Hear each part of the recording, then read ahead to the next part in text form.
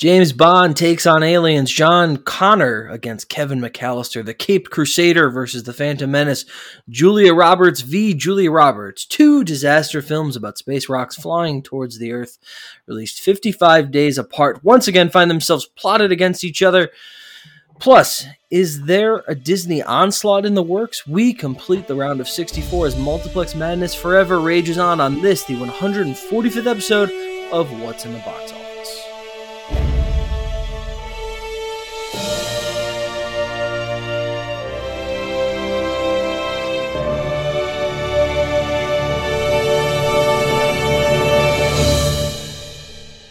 Hello, everyone, and welcome to What's in the Box Office. I'm your host, Brian. I'm your host, Noah, and I was gonna make a remark about how much fun it would be for John Connor to just kick the shit out of Kevin McAllister. Oh, but he's a little kid.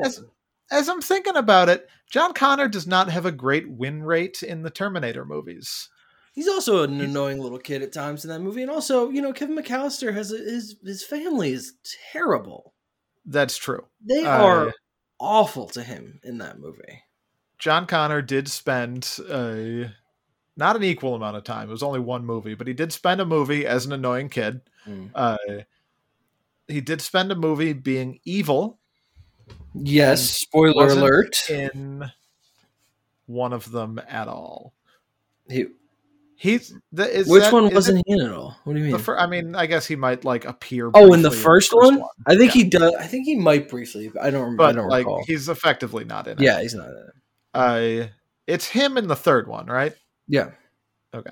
And then he's Bale in the fourth. So yeah, it's just not a lot of memorable appearances of John Connor in the Terminator franchise. No. Which is rough for the he's hero of the Terminator franchise. He's in Genesis briefly. But then isn't he in it But then true spoil. No, who is he in Genesis? Who plays him in Genesis? Isn't Genesis the one where he's the bad guy? No, that's it is. Yes. What's Dark Fate? Oh, Dark Fate. You're okay. Yeah, and he's briefly in Dark Fate and then dies. Spoiler alert. Okay, I don't remember that at all. But yeah, he's basically not. It's a DHT2 John Connor, and they're on the beach. And then the Terminator catches up and shoots him. Yeah, all right, I do remember that. That's why she's all sad. Yeah. He's basically not in Dark Fate, and it was the best Terminator movie in years. It was. This portion of the podcast, my little comment, has gone on quite a while, so I'll end there. But Kevin McAllister would probably win that fight. I mean, we're always talking about how we need to lengthen our episodes, so I think this is fine. That's true. We've been getting remarks. We have 4 divisions. We're over on the Lawrence of Arabia conference, and we are narrowing down these 32 films to 16. Isn't that correct? Yes, it is. It is. We begin with the Hayao Miyazaki division. The family films. Our contenders are the 1 seed The Lion King versus the 2 seed The Prince of Egypt, the 4 seed Tarzan against the 5 seed A Bug's Life. The 3 seed Beauty and the Beast will take on the 6 seed Stuart Little, and the 2 seed. Did I already say 2 seed? That sounded like you did. For the Prince of Egypt, it's actually the 8th seed. It's the 8th seed, yeah. 2 seed Aladdin against the 7th seed Pocahontas. Here we go. This is a big category. There's a lot of certainly is classic movies. Here we go. The 1 seed The Lion King against the 7th seed. No, can you change that on the thing? The 7th seed. It is the 8th seed. 8th seed. Can you please change on the thing? He's about to change it. There it is. The 8th seed, The Prince of Egypt. The Lion King was released June 15th, 1994, opening weekend. Most of these Disney animated films opened in 2 theaters and then expanded. So $41 million expansion weekend. The final gross was $312 million. Number 2 film of 1994, the number 1 animated film in history, 88 on Metacritic, 4 Oscar nominations. Why am I reading all this? Why don't you stop me? Because I don't want to interrupt. You're on a roll. You're cruising. But this isn't the time to read these stats. Can we start over? Hello, everyone, and welcome to What's in the Box Office. I'm your host, Dan. The Prince of Egypt was released December. I'm not even finishing reading the Lion King stats. Prince of Egypt was released December 18th, Steven Spielberg's birthday, 1998. Opening weekend, 14 million. Final gross, 101. All right, so we do 5 categories, 5 games basically. The first of 3 wins. We do the math one, bigger profit relative to the budget. We do quality of movie, harder road to success, and then legacy has been split up in this tournament into 2 categories. The legacy for the movie itself, how it fares now, was it influential? Do people still talk about it? And the legacy of the principal players. Is this a big milestone in their careers? Did it launch them into other things? Stuff like that. So the math one here. The Lion King cost $45 million to make it, gross $858. That's profit of 1,908%. The Prince of Egypt cost $70 million. It grossed $218. That's profit of 312. Game 1 goes to The Lion King. Noah, did you? It's really kind of.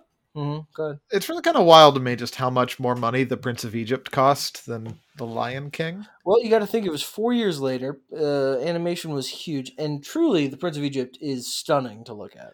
Sure, and I guess when you're not Disney and you're trying to compete in the animated category in 1998, you really got to pull out all the stops. And Disney famously doesn't pay anybody anything. I guess that's true. They're real cheap sticklers over there. It's one of the reasons why Robin Williams didn't come back for the second Aladdin movie. Did you rewatch any of these in preparation for this? I revisited Tarzan and A Bug's Life and The Prince of Egypt in parts as well. Okay, yeah, I meant for this match. Okay, so The Prince of Egypt, you watched a bit of, but this is, I feel, The Lion King is your Disney movie. Yes. So I'm not going to be surprised when you select The Lion King for quality here. All right, I will select The Lion King. It holds a very special place in my heart. Yeah. First movie I ever saw in theaters. I've seen it many, many times, and I still think it holds up, is incredibly good, and I think I'm voting The Lion King here. So I don't think... I rewatched The Prince of Egypt. I doubt I had seen it since it came out. And I don't know why. Because I liked it a lot. And also, it's just a very interesting film. It's a great... I mean, it's one of the best stories ever written, right? Sure. Story of Moses and Exodus. And it's Passover weekend, Noah, or it was. Yeah. This is something we talked about when we were doing stay-at-home movies season screenings. Was what? Well, I mean, we talked about it in the context of why are there no Hanukkah movies, but really just like Jewish holiday movies. No. Not a big market. This truly made me want to watch Exodus, Gods and Kings, the Ridley Scott disaster. Because I was like, you should.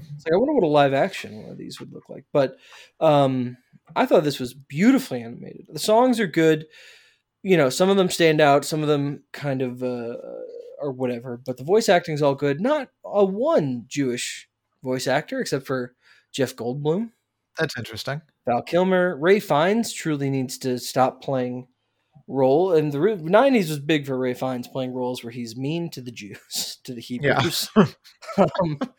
Yeah. Sandra Bullock, nope. Helen Mirren, Danny Glover, don't think so. But maybe. Michelle Pfeiffer, non-Jews, one and all. But I really was taken by how much I enjoyed this film and how impactful I found it, and it's my favorite Jewish holiday. It's my favorite story from like those times, I guess. And I know that The Lion King is going to move on, so I'm going to give Prince of Egypt his due and pick it for quality here. All right. You know that I do love The Lion King. I don't like it as much as you or everyone else on the planet. I have some problems with the voice work, but I cannot deny its power, and we'll talk about it more later, as I'm confident it's going to move on. So Prince of Egypt is really, really good, and it's on Peacock, and the animation truly is terrific in it. I have no quarrels with that vote. Harder Road to Success. Yeah. Yes. I mean, clearly the Prince of Egypt. I don't know, because it's the kind of thing where we talk about Forrest Gump, and it made a lot of money. So is the Harder Road how much it made? Or The Lion King was coming off of like Little Mermaid, which I don't know how much that made off the top of my head. No, I don't know. Beauty and the Beast made 145. Aladdin made 2. And then this makes over 3. This is one of the highest grossing films in history. Sure. This was kind of like the crowning achievement of the Disney Renaissance era in the late 80s to the late 90s. Yeah. So it's possible that I can give it to that for its just huge explosion at the box office. The Prince of Egypt made 100, which isn't, its budget was 70, so I have to assume they expected more. Maybe they just expected more overseas and the post-theatrical life to really pick it up. But, this was 98. The animation was huge at the time. It had a big cast. So I mean, I'm cool if you want to go with the Prince of Egypt. I don't know if we're talking about the idea that the Prince of Egypt is it's not very Jewish, but it's pretty Jewish. Yeah. There's more than one occasion where they're singing in Hebrew. Right. I hear what you're saying about the Lion King's level of success. But I do think when you combine as I said, just the lack of a market for Jewish movies, a movie like The Prince of Egypt sticks out all the more in a way that audiences might not be as familiar with. Plus, I can't in good conscience vote for a movie that had a lead-in of The Little Mermaid and Aladdin and Beauty and the Beast as harder road to success. So I'm going Prince of Egypt here. All right, I will go Prince of Egypt as well. So we're tied 2-2. We're tied 2-1. We're tied 2-1. Opposite directions. Oh, I see. Sure. As I said, The Lion King, number 2 film of 1994, biggest animated film in history, 88 on Metacritic, 4 Oscar nominations, 2 wins. Prince of Egypt, 64 on Metacritic, 2 Oscar nominations, 1 win for song for When You Believe. Lion King, I'm guessing, 1 for score and song would be my guess there. Sure. And I mean, impact upon The Lion King. Yeah. The Lion King, I'm definitely going for overall legacy, as it is still clearly a incredibly beloved movie, as evidenced by the huge success of the bad remake. So yeah, I think that soon to be Lion King there. Soon to be good sequel. Huh? Maybe. Gotta have. Listen, I'm not one to doubt Barry Jenkins based on source material. That's all I'm saying. Yeah, but what you should be one to doubt. You should be one to doubt that Disney is going to give anyone room to work. That we're gonna come out of The Lion King 2 and be like, that Barry Jenkins movie was really good. I don't know. I don't know if Barry Jenkins would. I mean, I suppose that he would, if they're paying him enough. But again, I don't know how much they're paying people. Who's to say? But I bet they're paying Barry Jenkins pretty good. I hope so. It's a great choice. All right, so then the winner is The Lion King. Moving forward, not necessarily. Why? We still need to do the broader legacy of the movie. It could end up tied 3-2 in opposite directions if we both vote Prince of Egypt. I'm not voting. I don't vote Prince of Egypt for anything for legacy over The Lion King. I don't either. We just hadn't actually done it yet. Sure. Unfortunately, it's not there for it. I really, really was surprised by how taken aback I was by the score, and it's a dark kids movie. Yeah, it's Did you see the scene where the firstborns go?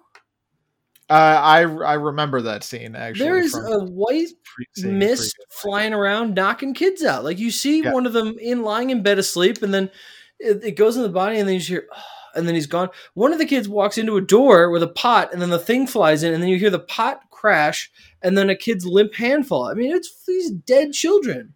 This is one of those movies, I think, right there with The Iron Giant that has the sort of low rumbling reputation of people don't talk about these movies that much, but they're just as excellent. Stuff we saw, and we saw way back when. That's definitely true of The Iron Giants, and I think it's true here too. The Red Sea scene is absolutely terrific. The animation is great, and the struggles of them walking across the bottom of the ocean. Like their carts don't fit. They're handing like sheep over rocks to each other. Like that stuff, like I don't think about, right? When you're like, oh, they walked across the sea. Like, no, that's not like flat surface down there. They don't know how to maneuver around.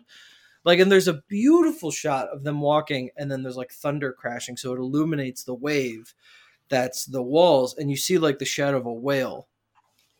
It's just gorgeous. I remember gorgeous. the whale. I do too. It's from the trailer. It was there was stuff I remembered from the trailer, which was fun because it's a long time ago. But yeah, the Lion King moves on.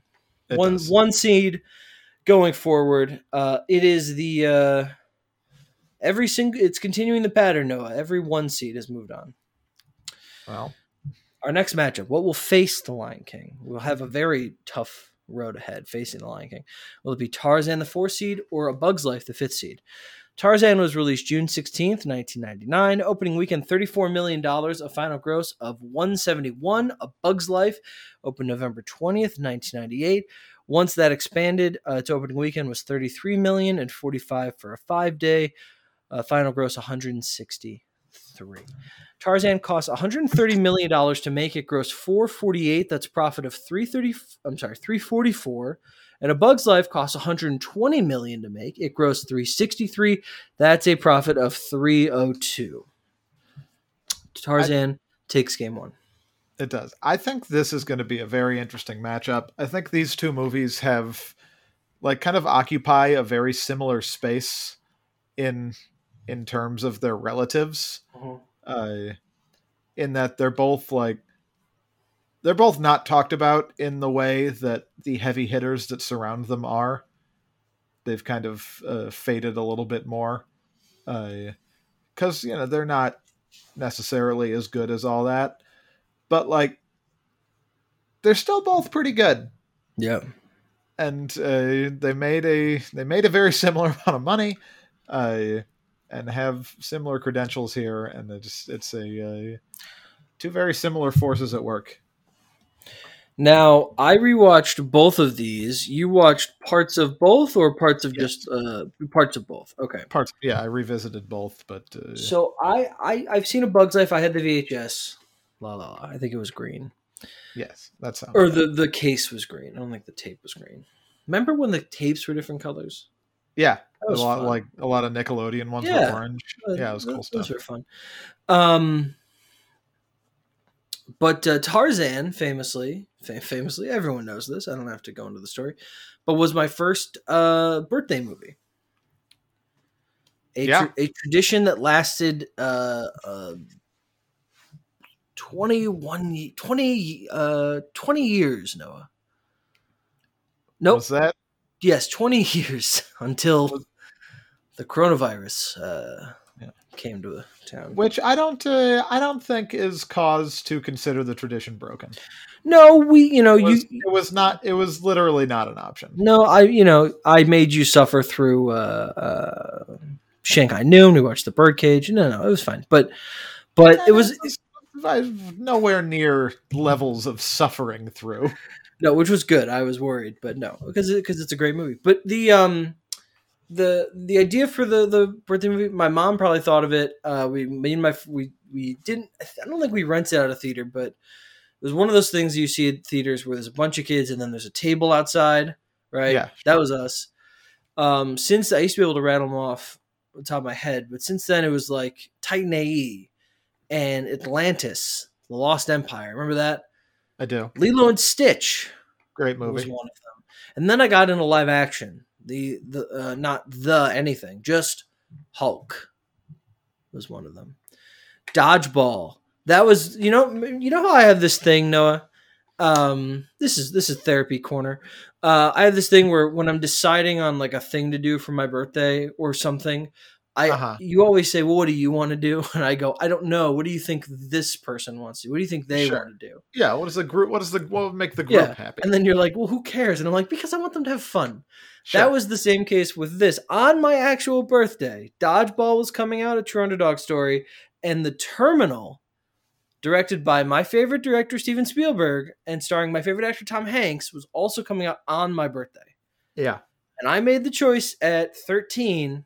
I feel like they're going to want to watch Dodgeball. Let's just do that. I'll tell you what. At 13, Yeah, that's I think it was the correct I think choice. that's a better frame of mind to have at It was 13. the correct choice. My mom worked for a Also, school district, and then after the movie, they let us into the gym and we played dodgeball. yeah. Also, yeah, and which is great. Yeah. You weren't going to go to the airport, and also just like more broadly speaking, Yeah. yeah, I think you made the correct choice I anyway. did too. I do like the terminal, but yeah, dodgeball is a lot more fun for a bunch of 13-year-olds. And then we get into just more random movies, but it's been a tradition of mine, me and friends, and sometimes my mom go to a movie on my birthday. This is the one that started it all, Tarzan. So it is a very special place in my heart. I've seen A Bug's Life a bunch. So I watched both of these again, and I think I'm leaning toward Tarzan here. Okay. I think A Bug's Life is clever as fuck. Like it's so clever. The voice acting is actually terrific in it. But it's just light on its story feet. I just think that it's not as heavy, and I think that Tarzan is also gorgeously animated. Like I think it was the first time that Disney animation proper was using digital technology. So Yeah. everything felt very 3D, and the Phil Collins stuff inexplicably works. I mean, Like Phil Collins is just kind of like a big deal. But it's the Like, I think weirdest he's thing. bad, but sure. But it's the weirdest thing to do, like a kids movie in 1999. Who's going to do all the songs? Like all the songs. Sure. Well, it's got to be Phil Collins. He's the only person to bring the flying, action-packed, jungle man to life. Like, no, that's crazy. What do you think is weirder? Phil Collins being the hit music director of Tarzan, or Randy Newman being the hit music director of the Toy Story franchise? I think it's the second one. I think it's Phil Collins, because Toy Story is very earnest. So if they wanted like that earnest song, it's it's about childhood. Tarzan is like, this dude's like killing tigers, and he's like sliding on trees, and he's breaking guns in half, and there's like people die. There's the bad guy gets hanged by his own accord. He cuts himself, and then the way that they animate it, Tarzan lands, the guy's sword lands on the ground, and then lightning flashes, and you see the outline of his swinging body against the tree behind Tarzan. Yeah. And then we cut to a Phil Collins song. What are we doing?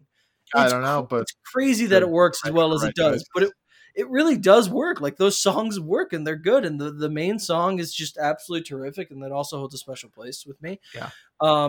So I think A Bug's Life is really good. It's clearly like Pixar being like, how clever can we be? It's not nearly as good a story as they're capable of coming up with. Sure. Yeah, they're doing the clever, like, what he goes to New York. But just like what is represented inside of a little girl's head without the interesting parts of Inside Out also coming up. I think my vote here is actually going to be A Bug's Life. Mm-hmm. And this is you know how much I have been annoyed that the Academy chose to vote for Tarzan for Best Song over the South Park movie. And I just want to make it clear that my grudge is against the Academy. I don't hold Tarzan at fault for that at all. That does not inform my decision. But I agree. When you said the voice acting in A Bug's Life is really good. It is, yeah. That's really what stuck out to me most in the parts I watched, particularly the circus acts, the ladybug, the caterpillar. I do think Madeline Kahn, like, what a get for a comedic voice, but she does nothing in the movie. It's very. Yeah. I read her name this time. I was like, holy shit, Madeline Kahn's in this, and she does absolutely nothing. And they really don't use David Hyde Pierce as much either. The star of the circus is Dennis Leary, and the caterpillar, who's played by just an animator at Pixar, and he crushes it. But he's incredible in the movie. Like, the caterpillar is just like great. Said, I'm a pretty little butterfly. Like, I was just like, oh my god. I was Ratatouille back to my childhood. I was like, yeah. I think what it is for me is that the performance of the caterpillar is kind of the single most memorable thing from both of these movies for me. I always, for some reason, remember the Queen and Julia Louis-Dreyfus as well Oh yeah, as the and it's princess. like, listen, I'm good villain, but that's You love to hate him, what do you, but listen, what? you love to hate him, but he who shall not be named really does a great job in the movie. He's great. Yeah, He's yeah, great in the which movie. He's a yeah, big piece of shit, but you watch that and you're scared of him. yeah. It's yeah. What do Except you he what do said you do "Let's with ride" that? I like don't know, 15 but times. I was like, I don't know about that. yeah, Hayden Panettiere plays Dot, which I didn't know. The little ant, sure. and I also think I'm blanking on his name, which is a real shame because I definitely know Dave Foley does a really good job as Flick.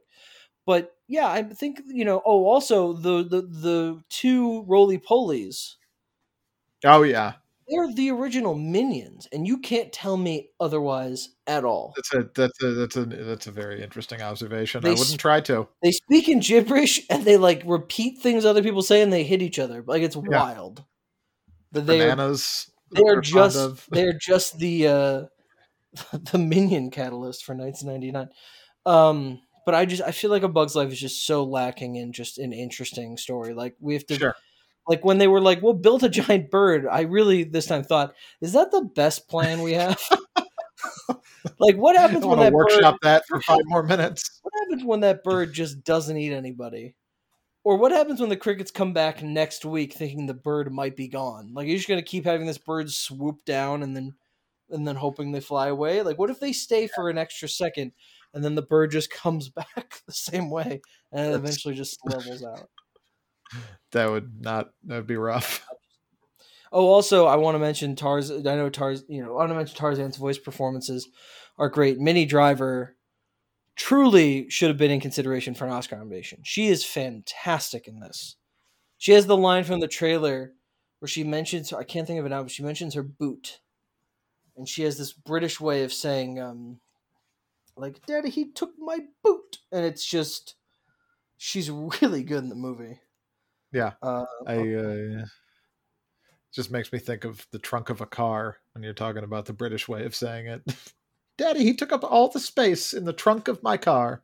she's like rambling through this thing, and then she goes, and the last thing she says is they took my boot, and it's just really fucking funny. She's very good. All right. What else? So now we move on to Harder Road to Success. Well, I mean, Tarzan overperformed. Like Hercules made 120, Pocahontas made 120, Sure. Tarzan made 171, and A Bug's Life was coming off of Toy Story, which was a huge thing. I'm going to say Tarzan because I think A Bug's Life coming off Toy Story is big, and I get that like it wasn't guaranteed because we didn't know if Pixar was here to stay yet, Right. but that's a hell of a lead-in. Where So Tarzan's lead-in was Mulan, which made 120, the same as all the others. yeah, and you don't think that just kind of the perpetual string of Disney classics coming out. You know what? That's a good point. Also, Bug's Life made, I think, a little more than Toy Story did, which is pretty impressive. Yeah, it's really tough for me to look at any of the Disney movies of the 90s, even if Tarzan is like a little separated from your Lion Kings, your Aladdins. It did. It overperformed. Yeah. Yeah, but it's still just kind of like there's not enough of a break for me from those movies. There's a bit of a lull in performance, but I think the newness of Pixar, which wasn't even part of Disney yet. I feel like if that's true, they were just distributing them. I feel like if it was any other movie against A Bug's Life, I might give it to A Bug's Life, except for I guess it was another studio's movie. Sure, but it was Stuart Little. Exactly. Because I do think that Toy Story is a great. I think people were anticipating their next thing, but I agree. All right, so Bug's Life gets that one. So we're tied up now. All right, so each movie's got 2-1. Yeah, and they're basically the same stat wise. Tarzan 79 on Metacritic, Bug's Life 77. Bug's Life was nominated for an Oscar. Tarzan won an Oscar. Yeah. I don't know what A Yeah. Bug's Life was nominated for. It couldn't be for song. There wasn't a song in that. No. And there obviously was not a best animated feature category yet. Yeah. Production design? No. I don't know what you'd I mean, nominate an animated movie for. my guess is sound Oh, sure. or score. Okay. It was score. It was because they had the original score in 2 categories. This is nominated for musical or comedy score. Gotcha. It's a good score. Wait, musical or comedy score? Yeah, they separated them for a while. Wow. Yeah, I did not know that. That's why that's why there are some Oscar nominations. That's why Home Alone was nominated. That's why Mrs. Doubtfire. There's a lot on our list of nominations that are just for this defunct category. Okay. Mrs. Doubtfire is not one of them. All right, so then, yeah, legacy of the film itself, Noah. It might be Tarzan, actually.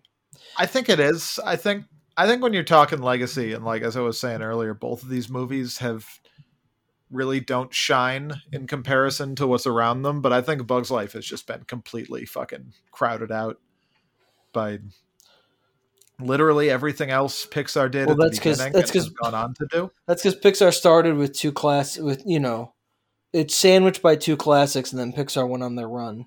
Yeah. So that's real tough for A Bug's Life. If A Bug's Life came out like after, Cars 2, actually, if it came after Cars 2, I think we'd still sit down at a Pixar slump. If it came out after like The Good Dinosaur, I think we'd all be like, okay, hey, look, we're sure. It might have made more money, but it's just not up there with their stuff, and so it's not talked about at all. No. Whereas like Tarzan, I think still has it's got some shine to it today, even if it's nowhere near, even like a Mulan in terms of its legacy. So I agree, Tarzan. Where does that leave us? So Tarzan is up 3-2 right now. So it moves on. Again, we gotta do both legacies here. Well, you said it's up 3-2, so you mean that it's split? Yes, I guess it is. It is still split from. Okay, so it's 3-2 and 2-3 for me. No, for you. Tarzan is 3 points for you and 2 for me. That's what you meant. Bug's Life has 2 points for me and 1 for you. I thought when you said it's 3-2, I thought you meant 3-2 in favor of Tarzan total. And I was like, well, then we have game. I see. I got you. Okay, so. Legacy for the participants. I don't know. They're all full of veteran actors. I don't know. Here's who I think edges out legacy for Tarzan. Mm-hmm. I think it's Phil Collins. Oh, interesting. I think Tarzan, obviously he was a bigger deal before that, but I think it kind of gave him a revival. Certainly, amongst the youth that he would not have otherwise had. Yeah. Whereas, like, I don't think A Bug's Life is a big data point in any of its voice actors' careers. No, like it's like who even knew Hayden Panettiere played Dot when she was like 5? Yeah. So yeah, I think Phil Collins for me seals it for Tarzan. It's a good argument. I'll take it. Tarzan moves forward. All right. And Pixar is, we have 2 Pixar movies that'll be represented, just not in this category, I guess. Right. All right, so now that Pixar's out of it, this could certainly be entirely Disney animation in this category. Let's find out. I don't know. I'm pretty sure Stuart Little's going to win. The 3-seed Beauty and the Beast versus the 6-seed Stuart Little. Beauty and the Beast was released November 15th, 1991. Its opening weekend, $12 million expansion. It grossed $146 million total in North America. Stuart Little was released December 17th, 1999. Opening weekend, $18 million. Final gross, $140. Pretty similar. Yeah. Just 8 apart. Beauty and the Beast cost $25 million, which is just what? Gross $248. That's profit of $995. Stuart Little cost $133. It grossed $300. That's profit of $225.1. Goes to Beauty and the Beast. Did you watch Stuart Little for this, Noah? No, I didn't feel that I No, I needed didn't to. need to either. Beauty and the I've Beast. seen it many times. I was a Beauty. big Stuart Little fan as a child. I also watched it. I would have liked to have watched it again if we had time, but I mean, I did. I guess I chose not to watch it, but Yeah. I could watch it again. Is what I'm saying. Either case, Beauty and the Beast is up 2-0. Yes. Harder Road to Success. Beauty and the Beast coming off of a Little Mermaid, so does that. Stuart Little. I don't know. Kids movies were big in '99. I don't know. Is it maybe just Stuart Little for overperforming? 140 seems like a lot. Here's my question for you, and I know this is officially a legacy data point, but do you consider Beauty and the Beast's Best Picture nomination part of its success? I never considered that as part of a harder road to success. Okay. But that is interesting. Because if we define that as a success, then it's Beauty and the Beast for sure. I also just like, when you consider the 8-year difference, Beauty and the Beast kind of definitively made more money. Well, it certainly did. Yeah. And it did not have it had the Little Mermaid lead in, but it didn't have the Little Mermaid, Beauty and the Beast, Aladdin lead in. It was the second one. So I think I'm going Beauty and the Beast here. I think I'm going to go Stuart Little. 140 really stands out to me as a big number. Okay. So I'm going to go Stuart Little here. All right. Beauty and the Beast became the #1 animated film of all time. 95 on Metacritic. That's a very high Metacritic score. 6 Oscar nominations, including being the very first animated film to be nominated for Best Picture, and some would say, Noah, still the true only animated film, since all the other animated films, being Up and Toy Story 3 and maybe Inside Out, I don't recall, occurred or were nominated because we had an expanded category. I see. I mean, there's argument to be made that, like, if there were 5, Toy Story 3 might have gotten in, Up might have gotten in, but I'm just saying that there could be an asterisk to the rest of them because there was a different rule. This was the original 5 nominees only. Who's to say? But this was the first one.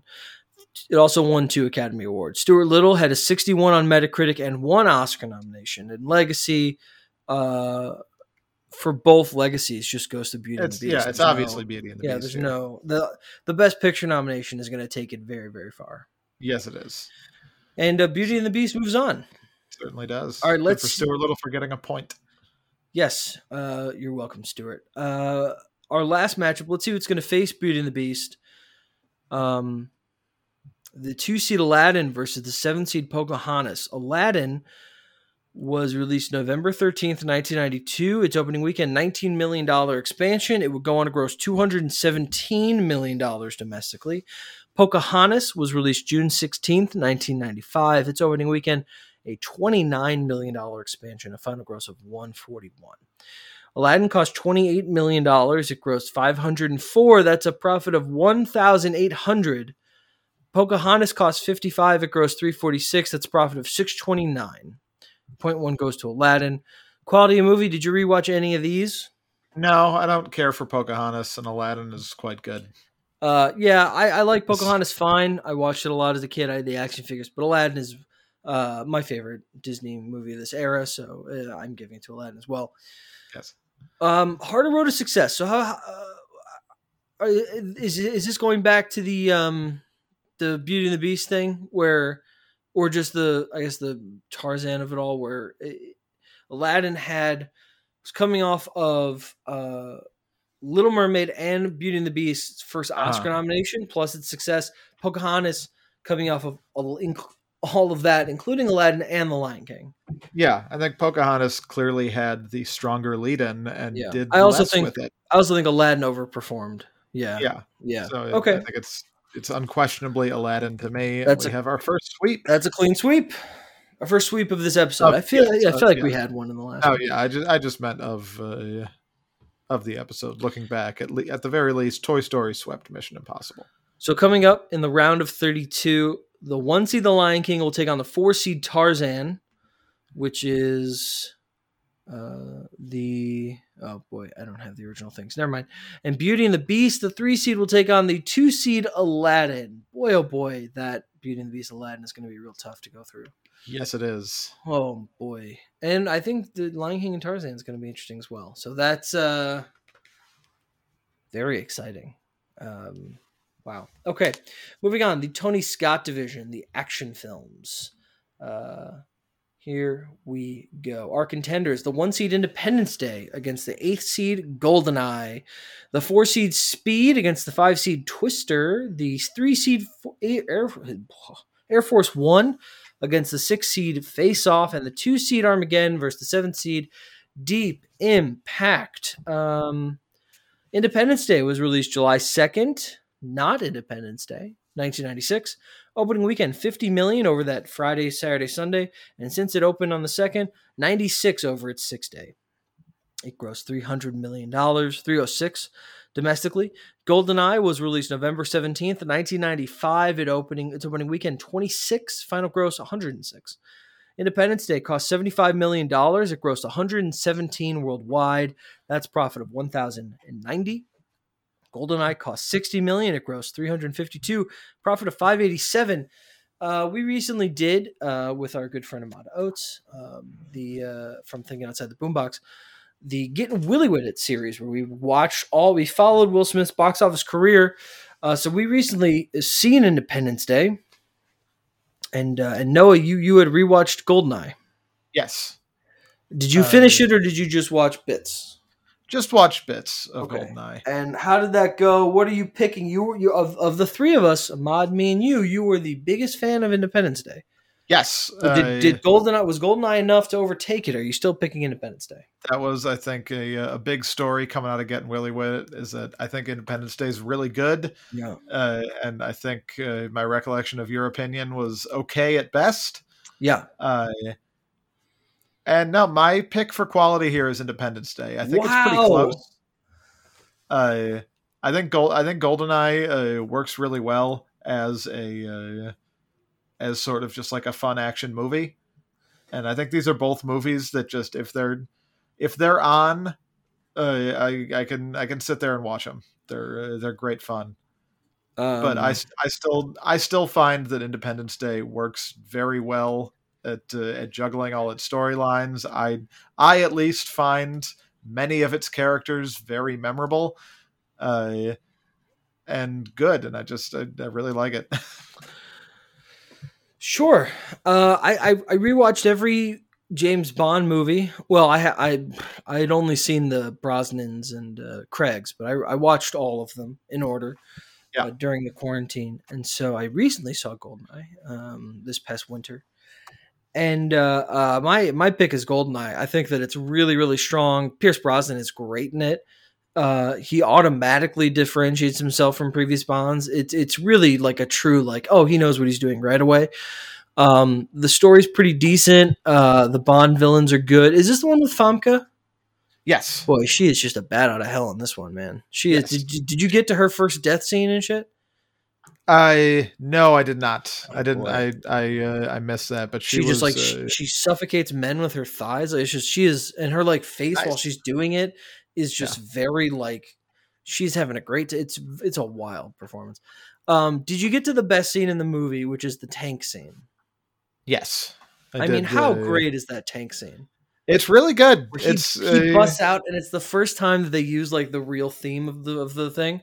Yeah, the da-na, na-na, and he just that scene where he busts through the thing, and then there's a moment where he just fixes his tie while he's driving a tank. I mean, it's just the coolest thing ever. It's great. Yeah, I don't, don't hear what I'm not saying here. No, GoldenEye is quite good. But I'm just very fond of Independence Day. Oh, sure. I'm giving this to GoldenEye. I think that it's really good, and that tank scene is one of the better Bond scenes. Plus, it harkens back to every time that you hear the that airy music, it almost sounds like Darth Vader breathing. You know what I mean? Yeah, sure. It's just takes you back to N64. Anyway, Harder Road to Success. I mean, the Bond movies had been in a huge slump. This became the highest grossing Bond movie, I believe. I might be wrong, but I think so. Maybe not. Who's to say? But they were in a big slump. There hadn't been a Bond movie in 7 years. And this was his big comeback, or at a time where who knows if we've outgrown Bond as a franchise, or do Sure. we give it to Independence Day, which has a very blockbuster plot and stuff, overperforming. Now it did have Goldblum, who was coming off of Jurassic Park and whatnot. Goldblum truly had a terrific '90s, and I don't think anybody talks about that enough. No, I don't. But it's wild. I don't. His '90s were huge. He had a huge amount of giant movies. Yeah, he gets I think his reputation is firmly in like supporting character actor. But you're right. He's got off the top of my head at least 3 lead or co-lead enormous hits. Yeah. All of which are in this tournament. So I don't know. How are you leaning here? I'm leaning GoldenEye because I think, well, Independence Day did overperform. You've got, like you say, you've got Jeff Goldblum, who was really hot at the time. Mm-hmm. Will Smith had not like broken out fully yet as a movie star, but I bet he was on people's radars pretty good. It was the year after Bad Boys, which made like 50, and or was the Bad Boys 96? I'm gonna check. In my mind, it came out the year after. I'm gonna check. Yeah, but it was at least before Independence Day. We know that. Yes, and yeah, I think between Bad Boys and it was 95. Yeah, so it was the year before, and the Fresh Prince was a big deal. Yeah, the success of Fresh Prince. I think people had their eye on Will Smith going into this, and just like the disaster movie premise is one of the oldest tricks in the book. Whereas like Bond was in a real slump, and I would not be surprised at all if James Bond had just died prior to this. So I'm voting GoldenEye. I'm gonna tell you something right now. If there is a Bond movie that made more than this before this came out, I will give it to Independence Day. If this was the highest grossing Bond movie, I will give it to no, wait, get the fuck out of here. Hold on. I'm so sorry, everybody, for the delay. But this is trying to tell me that Goldfinger made $125 million in 1964. And I just don't accept that as fact until I see otherwise. You gotta figure Goldfinger's had a few re-releases in its day. Even still.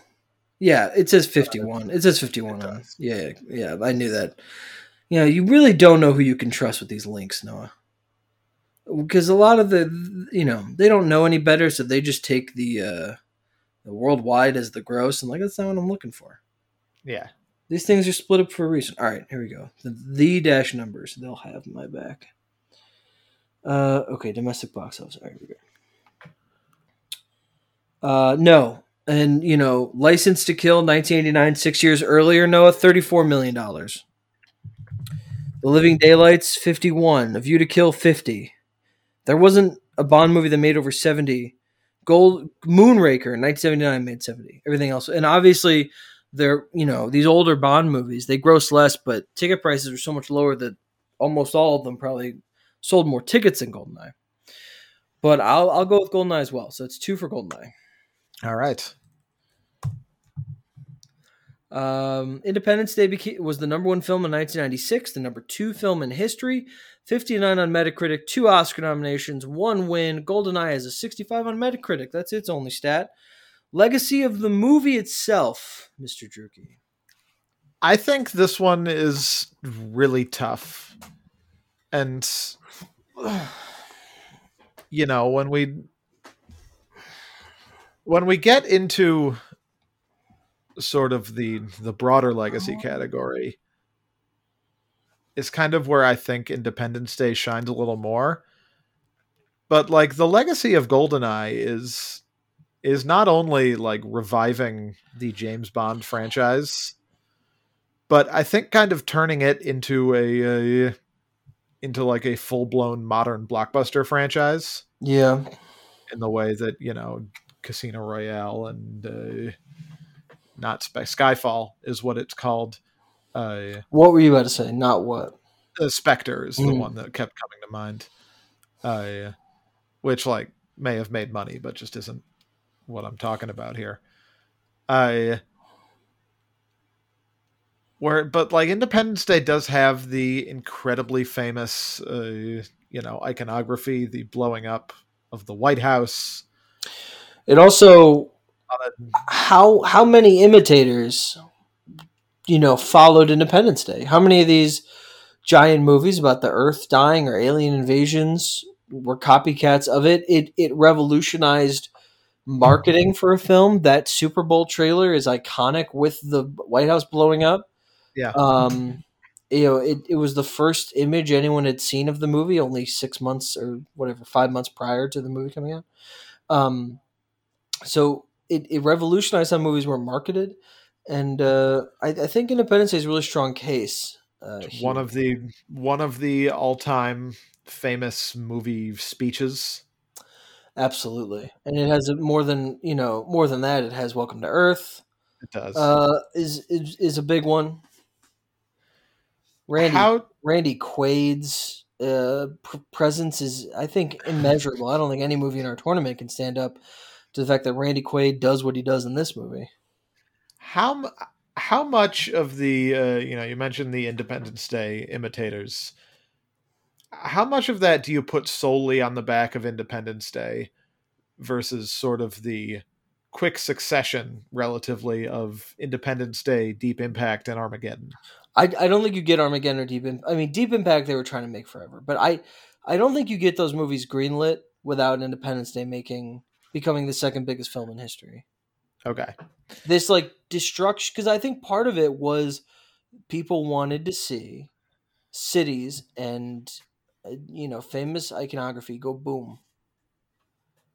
You know what I mean? They wanted to see Los Angeles in that scene, New York, the White House, and then in Armageddon, meteors, destroy New York and everywhere else. And Deep Impact has the big waves hitting New York and shit. Yeah, Independence Day is not the reason we still have disaster movies, but it is the reason that every disaster movie destroys the Golden Gate Bridge.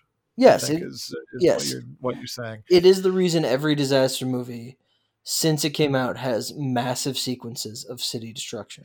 Yeah. All right. I think the answer is Independence Day. I think GoldenEye has a stronger case than I expected, but GoldenEye also, if we're talking about the legacy of the movie, has the video game, which is huge. That's true. Yeah. That when he's one of the greatest video games in history, when he opens up the vent into the bathroom. Oh, it's unreal.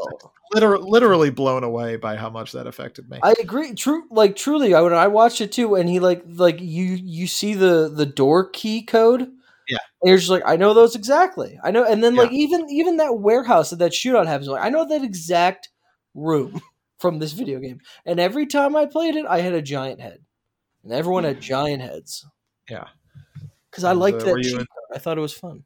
Were you an Odd Job guy? Oh, could you play as Odd Job? I didn't know that. Yeah. Oh, yeah, and the multiplayer, yeah. No, I know. I didn't play them. I don't like playing multiplayer. No, it's even back then. Come on. That's probably where it stemmed from. All right. It was people turning around and people shooting me in video gaes. I didn't like it. Yeah, Odd Job was the multiplayer choice because he was significantly shorter. Oh. So it was a harder target. Why was he shorter? He's large in the movie. I don't know, but he's a short dude. It seems like a weird, possibly racist thing. No, I did like the cheat code where you have a big head. Sure, it's a lot of fun. Anyway, yes, that is part of it. And then if we're talking about the legacy of the people, Pierce Brosnan becoming James Bond is huge, right? He's one of the best Bonds. Although I really don't think there have been any bad Bonds. I rewatched all of them. I think they're all good. But he clearly is one of the more well-known. His movies were some of the most successful at the time. But we had a whole podcast series about it. No. Yeah. And also just, Independence Day gave us the Will Smith action star. And so it did. It also is a big data point in the career of Jeff Goldblum, as you mentioned. Mm-hmm. He was a big fucking deal for a while. Yeah, and he's still very well liked. But he had a 4-year run of Jurassic Park, Independence Day, and then The Lost World. That's pretty crazy. For a guy like Jeff Goldblum, who is not what you'd think of to be like leading action films after action film. So Independence Day does advance, Noah. It does. Goldeneye put up a good fight, though. That was probably our closest 1-8 matchup yet. Yeah. No, again, the 1 seed moves on. Our next matchup, Speed, the 4 seed against Twister, the 5 seed. 2 fast titles converging into one battle. Speed was released June 10th, 1994. Its opening weekend, $14 million, final gross of $121. Twister was released May 10th, 1996. Opening weekend of $41 million, final gross $241. Speed cost $30 million. It grossed $350. That's profit of $1,168. Twister cost $90 million. Its gross was $494. That's profit of $549, nearly doubling, maybe over doubling. Who's to say? Speed takes game 1. Yes. Quality of movie. You've seen Twister, right? I've seen Twister maybe not many, but several times. I've seen it less than most people, but Speed is an action classic and one of my favorite action films. So Speed takes it for me. I'm not even that big a fan of Twister, but yeah, Speed I think Twister is fine. But Speed, we both rewatched recently. I truly just find Twister uncompelling. Like I've seen it a bunch, and I still, even now, think, why are they in the mess? You can just leave the area. Yeah. You know what I mean? Well, like they're doing it for something. I don't know why. They're not storm fleers. Okay, but once it becomes like the worst thing on earth, which it does, just go home. You can do that. So I don't know, but Speed is absolutely terrific from start to finish. It is. Speed holds up incredibly well. It's outstandingly good. Harder road to success. So Speed made a lot, but 121's not insane. Twister. That 241 is really crazy to me for a movie like Twister. Yeah, and like Helen Hunt was Mad About You was probably on. I don't know. She hadn't won her Oscar yet. That was the next year, actually, that she wins her Oscar. And Bill, which one?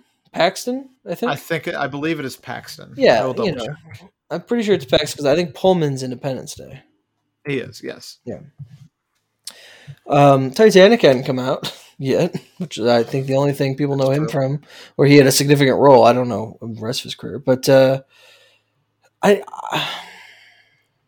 think I won't say right. Twister. I think that's just 241 is nuts in 1996. Yeah, I think with the relative success, it's got to be Twister. All right, so we're tied. Speed is up 2-1. All right, legacy of the movie itself. Speed has a 78 on Metacritic, 3 Oscar nominations, 2 Academy Awards. Noah, and it was at least nominated for editing, which is great. Twister has 2 Oscar nominations, didn't win anything because why, Noah? Because it's not that good. No, but they were technical categories, and what would have won that year for technicals? In 1996? Yeah. Could it be? No, not any of those. Independence Day? Yes, correct. There it is. It's not going to win sound or visual effects when going up against Independence Day. So, no. For legacy of the film itself, I think it's Speed. I think Speed has one of the all-time great premises for a movie like this. The bus that couldn't slow down. Yeah, for real. It's very distinct. Not even the way that like Die Hard has one of the all-time great premises, in that like movies for years were just trying to be Die Hard somewhere else. Yeah. But like the specific, you're on a bus with a bomb and it can't go less than 50 miles an hour, like endures to this day. Sure. So I vote Speed here. And Speed, for the other legacy of the participants, it's still Speed. Oh yeah, it would definitely be Speed. Sandra Bullock had made.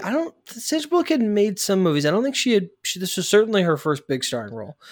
Keanu Reeves had done Point Break and Bill and Ted, but this really solidified him as we don't have Keanu Reeves in The Matrix without Keanu Reeves in Speed. And John DeBont, I think this was his directorial debut, if I'm not mistaken. I'm going to check. He was a cinematographer for a while, but this is your directorial debut is pretty fucking nuts. Yeah, it's If that's the case, it certainly went up. even if not, it was Noah. Oh my god, I didn't even put this together. What was his follow-up movie? I have no idea. Twister, the 5 seed. It faces 2 John DeBont movies. That's very interesting. I would have been beefing that up in the intro. That's cool. He's got, we had the Spielberg v. Spielberg last week, the DeBont for DeBont in this. Yeah, didn't even know that until Twister had already been eliminated. He also directed The Haunting, which was in contention in the draft and not picked. But yeah, I mean, it's Speed. Speed moves on. It does. And it'll take on Independence Day in a truly interesting matchup. In 2 weeks. I think after its matchup against GoldenEye, I think Independence Day is fallible. It's vulnerable. It is, yes. Especially because you don't like it. So I'm going to work harder to make sure it loses every category. I just mean it's down a point. It already is down a point, especially against Speed. I mean, our next matchup, the 3 seed Air Force One against the 6 seed Face Off. Air Force One was released June 15th, 1997. That can't be right. Noah, please look that up. I think it's July. Okay. Its opening weekend, 37. It didn't come out 12 days before Face Off. Opening weekend, $37 million, a final gross of $173. Face Off was, I know, released June 27th, 1997, because I know that was in June. Opening weekend, $23 million, a final gross of $112 million. Noah, when did Air Force One come out? This Google search would have me believe it is July 25th. 1997. Okay, great. July. I knew it was in July. We'll take that as counting. Air Force, I'll fix it for the next thing. I'm actually going to delete it now so I know that I fix it for the next thing. Air Force One cost $85 million to make. It grossed $315. That's profit of $370. Face Off cost $80 million to make. It grossed $245. That's profit of $307. Can you imagine winning with $370? But it happened just now. Yeah, against 307, you just flip 2 of the numbers. That's right. But boy, oh boy, that's like having ace high and just being like, wait, I won? Really? Why? Yeah. Air Force One takes game 1. Quality of movie. We rewatched Face Off. Yes, and I rewatched Air Force One. Did you watch Air Force One? No, I've seen Air Force One a bunch. I was all set on my opinion there. What are you picking here for quality of movie then? I thought Face Off was surprisingly good. Mm-hmm. I thought it might be one of those movies that everyone's like, Face Off, how ridiculous, and isn't ridiculousness fun inherently? And I might just be like, no, it isn't. But no, it really does mostly work, and John Travolta is incredibly good in it.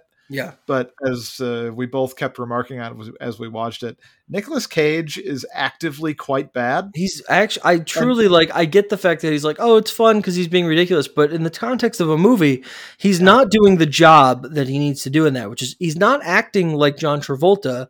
Oh, I'm sorry. Yeah, he's not acting like John Travolta. He's acting like an insane person. It's not even that he's acting. He's mostly the normal one. When he's acting like the villain, whose name has left me. All I can think of is Xander Cage. Castor. Someone's name is Castor.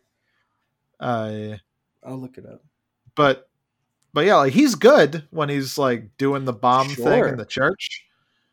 But then when he's just spending an hour crying in prison, he's really bad. Whereas I don't think any of Air Force One is really bad. I think it Castor Troy and Sean Archer. Yes. Thank you, Castor Troy. I think Air Force One is really good, and I'm picking it. I really not have that Cage performance. I really struggled here because on the one hand, I do think Face Off is impeccably made. Technically, those stunts are real, and they look incredible. Those are real people, really terrific action scenes in there. Really driving those boats, real people flying off the boat as it explodes behind them. Those are all really well done. And I think the movie has a lot of fun. I think it's easy to follow, who's who. You know what I mean? It's very easy to just look at them and know what's going on. And it's ridiculous. And it's 110 the whole time. It's just nuts. Air Force One is more restrained. It's very, more grounded in a sense. Although I think it does get a little I think that the last action bit of rappelling between planes is just come on, can we just fucking finish this? It's truly the bad guy's gone. Why are we now but what about the other one? No one needs this. Harrison Ford's really good in it, and I like that there are actual stakes. Gary Oldman shoots people in the movie, and it really makes it very startling. And it's really good. If Nicolas Cage had given not a normal, I don't need him to give a normal performance because he's not a normal performer, but John Travolta played Nicolas Cage playing the bad guy. Yeah, and he did a great job. Nicolas Cage does not play John Travolta playing a good guy. He plays an entirely different character than John Travolta was in the first 10 minutes of the movie, and it takes you out of it entirely. You're watching being, who is this person now? Why is he different than what we saw? Yeah. And it ruins the movie for me. I really think it's a great time at the movies. I think it's a lot of fun. I think it's good. I can't pick it here in quality because it's just too broad. It takes you out of it. So I am going to give it to Air Force One. Although I will say that with a more neutralized Cage performance, this is Face Off hands down. Because I think the rest of it is better than Air Force One. I just think that Air Force One is just really, really solid. And so it's just a little bit higher. Yeah. Sure. All right, so that's 2-0 for Air Force One. For Harder Road to Success, I'm going to give it to Air Force One because I think that Face Off had a huge amount of hype going into it, and it only made 100. It made money 112, but this was going to be a huge deal. And Harrison, the poster for Air Force One, it knew what it was doing. It literally said, Harrison Ford, and this was on the poster note, is the president of the United States. It said that under his name on the poster. Yeah. And so, it made about as much as The Fugitive, which was 6 years-ish older. But it was just a high concept. It was the star plus concept. We've seen it 1,000 times. And Face Off had the same thing, and Air Force One just made more. So I feel like I'm going to give it to Air Force One just because I feel like if they performed the same, I might go Face Off, but I think because it made more, I'm going to give Harder Road to Air Force One because Face Off just didn't do as well as the other one. I don't know. What about you? Do you think there's an argument to be made that Harrison Ford is just a significantly bigger star than either Travolta or Cage to kind of make up the difference there?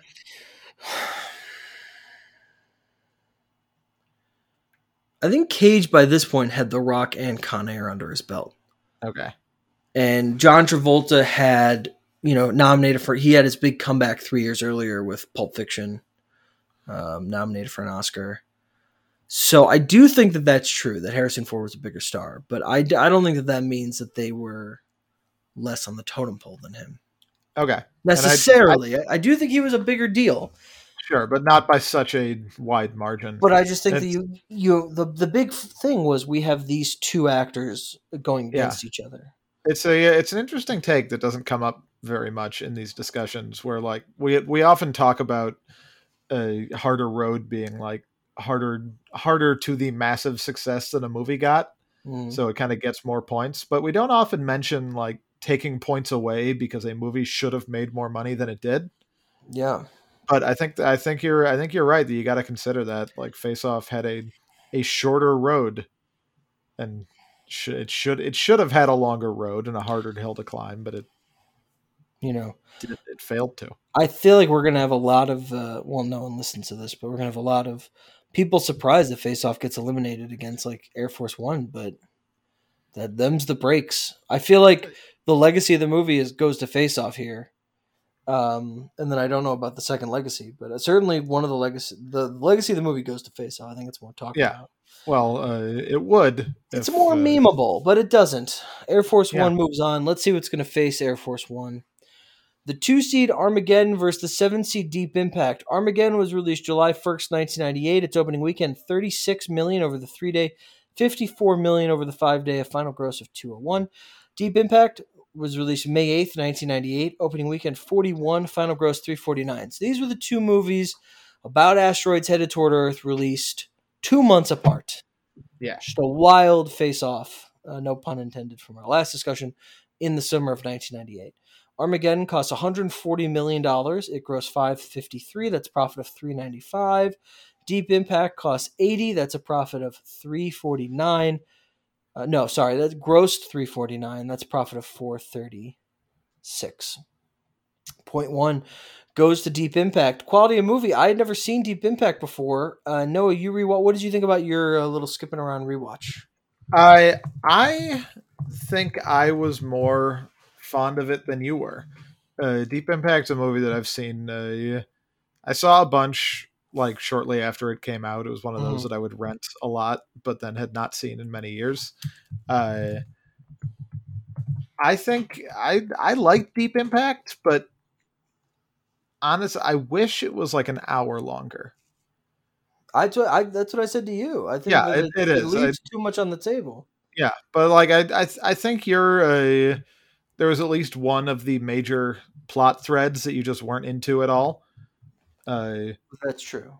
Whereas like I thought they all fundamentally worked for me, to varying degrees, but it was tough when there was so much going on in a relatively constrained amount of time. Yeah. I do want to make a note here. Deep Impact, its final gross domestically was 140. I was just about to make that same note. Not 349. That was its worldwide gross. Armageddon made more money. Yeah, because when I heard and saw that number, I was briefly how is Deep Impact a 7 seed? Is it gonna win? No, they made 140. They made 140 domestically to Armageddon's 201. Go ahead. So yeah, my take on Deep Impact is that it's good, and I like it. I like that it's, relative to Armageddon, a much more restrained movie. Yes. And that's just that kind of thing just worked really well. But what gets your vote? My vote goes to Armageddon because Michael Bay is one of those directors. I thought of this metaphor earlier today. He's like a baseball player that is really strong and can hit the ball really far and goes up to the plate and every time swings as hard as he possibly can, which most of the time, much more often than not, ends with him both striking out and looking completely ridiculous doing it. You watch it and you're just like, what? The complete buffoon. Why would anyone want this guy on their team? But then sometimes he makes contact and that ball is like a 500 foot home run. He did not make contact. Robert Zemeckis directed Contact, also about outer space with Jodie Foster. Can you imagine if he had, though? It would have been his most restrained movie of all. Yeah, a very somber look at what would happen if aliens, wanted to talk to us. Yeah. And I think Armageddon is one of those movies that's just like a 500-foot home run from this ridiculous man. It's quite fun. It was one of our early Quor Zoom watches. Yep. And yeah, just really kind of works throughout. I hadn't seen Deep Impact. I'm not a giant fan of end of the world movies. I was thinking about it while watching it. It's because it's something that if it happened in real life, we have no control over, and we know it's coming. It's a death that is on its way, which is terrifying. Like the thing where like if I wasn't selected for this imaginary lottery, you just like, well, it'll hit at 5:00. That sucks. Like it's just, or weird. You could go to the Appalachian Mountains or whatever. You could just get on a really high mountain, apparently. Well, I mean, with the second one, it wouldn't have helped. But sure. But yeah, so I have trepidations watching this kind of stuff, but it's also stuff I'm interested in. I've told Noah this before, but like every time an Avengers ends, I want an extra 2 hours explaining like what the news stations are saying, how the news reports play out, what is the White House's response, how does the cleanup begin, like what what social media groups are like. We were volunteers to help clean up New York. Like that's just interesting to me. The real world stuff that we know happens set in these otherworldly events. So everything about that with Deep Impact is, everything with Morgan Freeman was fascinating to me. And I just wanted that. The outer space stuff I thought was just so unnecessary and boring. Like, I don't care, whatever. The guy gets blind. He reads a book to him. They decide to sacrifice themselves. I've seen, and I'm not only saying I've seen it in Armageddon, it's just not interesting for any movie. But it is tough, especially when directly compared to Armageddon. Well, that is the part of the movie that is most just Armageddon, but not as good. Especially them like on the rock, and I'm just like, this doesn't look as good. And it costs a lot less. I mean, it costs $60 million less, and you see it on the screen. Visual effects, especially on that asteroid shit, are just not like they saved all their money, rightly so, for the big wave, which looks pretty good.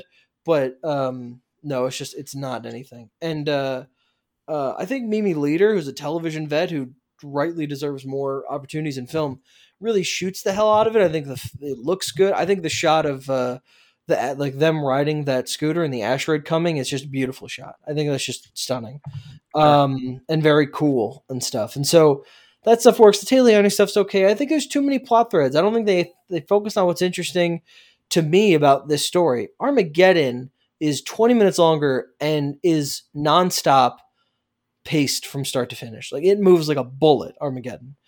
And the music has one of the great epic scores of all time. The music choices work.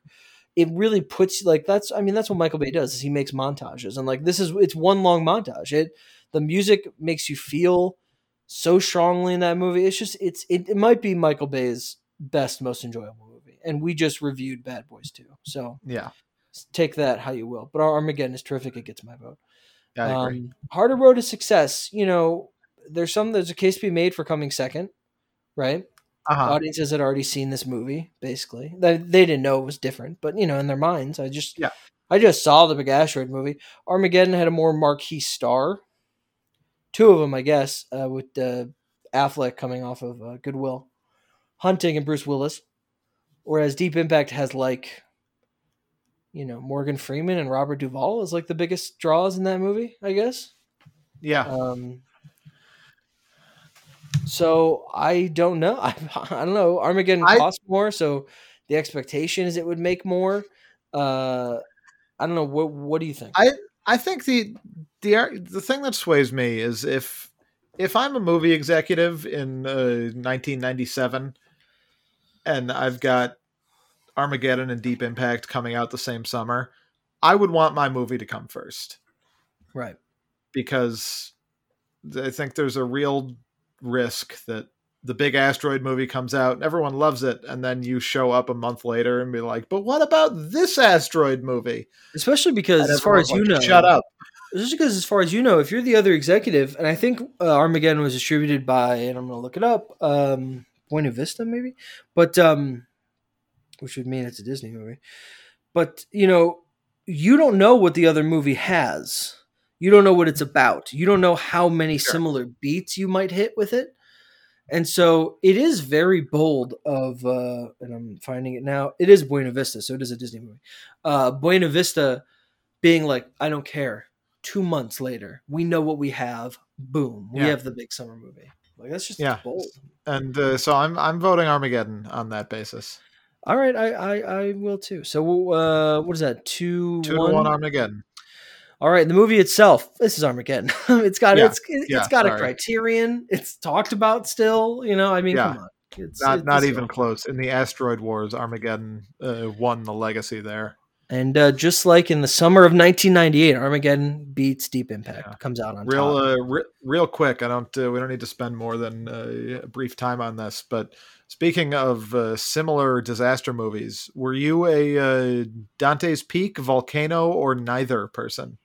I have seen Volcano. That's with Tommy Lee, right? Yes. I've in LA. I've seen Volcano. Okay. I've never seen Dante's Peak. No, I've never seen Dante's Peak. Oh damn. I know. I probably should. That. But no, I was a Dante's Peak guy as a child. I don't remember much about Volcano, but I have seen it before. Yeah. Okay. Interesting. I guess that's plays into your disaster movie thing. It does, especially because they were earlier. I Yeah. did see Armageddon in theaters, Noah, when I was 7. So All right. I have that. You know how most people go like, like they have things to brag about where they're like, oh, I went to Game 7 of the World Series. I think it's just as cool to say, I saw Armageddon in theaters. I was 7. What was I think doing you're right. there? I don't think I'm right, but I say it every time. I go, well, you know who saw who saw my best friend's wedding when he was 6?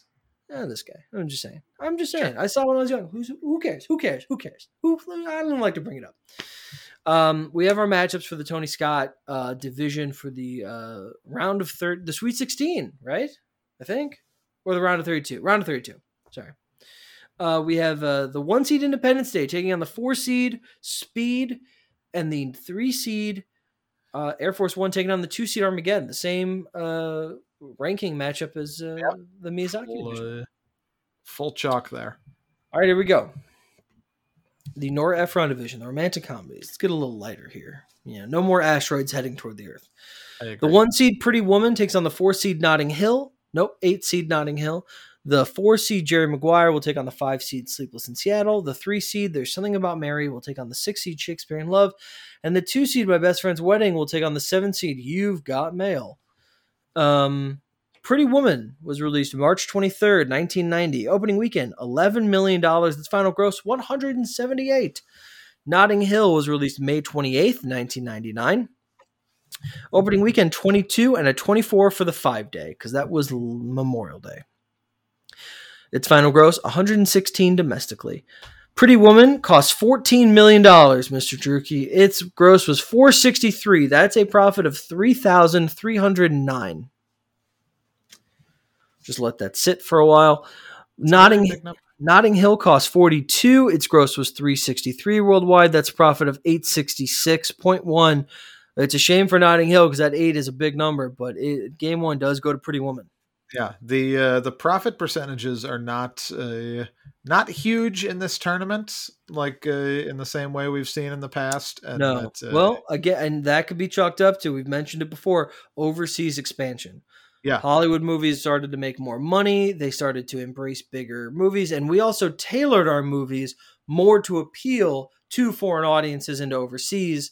And so the big boom of these epic movies. So the ones in this tournament in the 90s, smaller worldwide grosses. That's all. Yes. So yeah, that's to say that Pretty Woman number is like enormous in this tournament. It is enormous. And it's also something where back then you counted on selling your movie to TV channels to show, and VHS sales were huge. And so, rental sales, selling the movie. Yeah. So your movie could cost $80 million and only make $250, and you're still probably going to turn a profit as the years go on and people rent the movie and shit. So, quality movie. Noah, you hadn't seen Pretty Woman, or possibly had, or we decided that you hadn't, and it had been a while since you've seen Notting Hill, and so we rewatched both of these last night. Yes. How did it go? Notting Hill is really good. Just really plays to Julia Roberts and Hugh Grant's strengths, and they're great together. It's really a great movie. Yeah, it's a lot of fun. Works throughout. Pretty Woman, I don't think works anymore, and not even just because the sexual politics of it are not like up to our modern standards. Even though I think that's probably pretty true throughout. The power dynamics of rich guy who buys a hooker for a week are not, I don't think, as in balance as we would like to see today. Yeah, I also think that if this had come out today and it ended with Jason Alexander assaulting her at the end, yeah, sure, and Richard Gere having to save her, and like that was him like proving that he loves her or whatever. Like, okay, that's crazy. That is true. That goes without saying that was just a gross 1990 thing.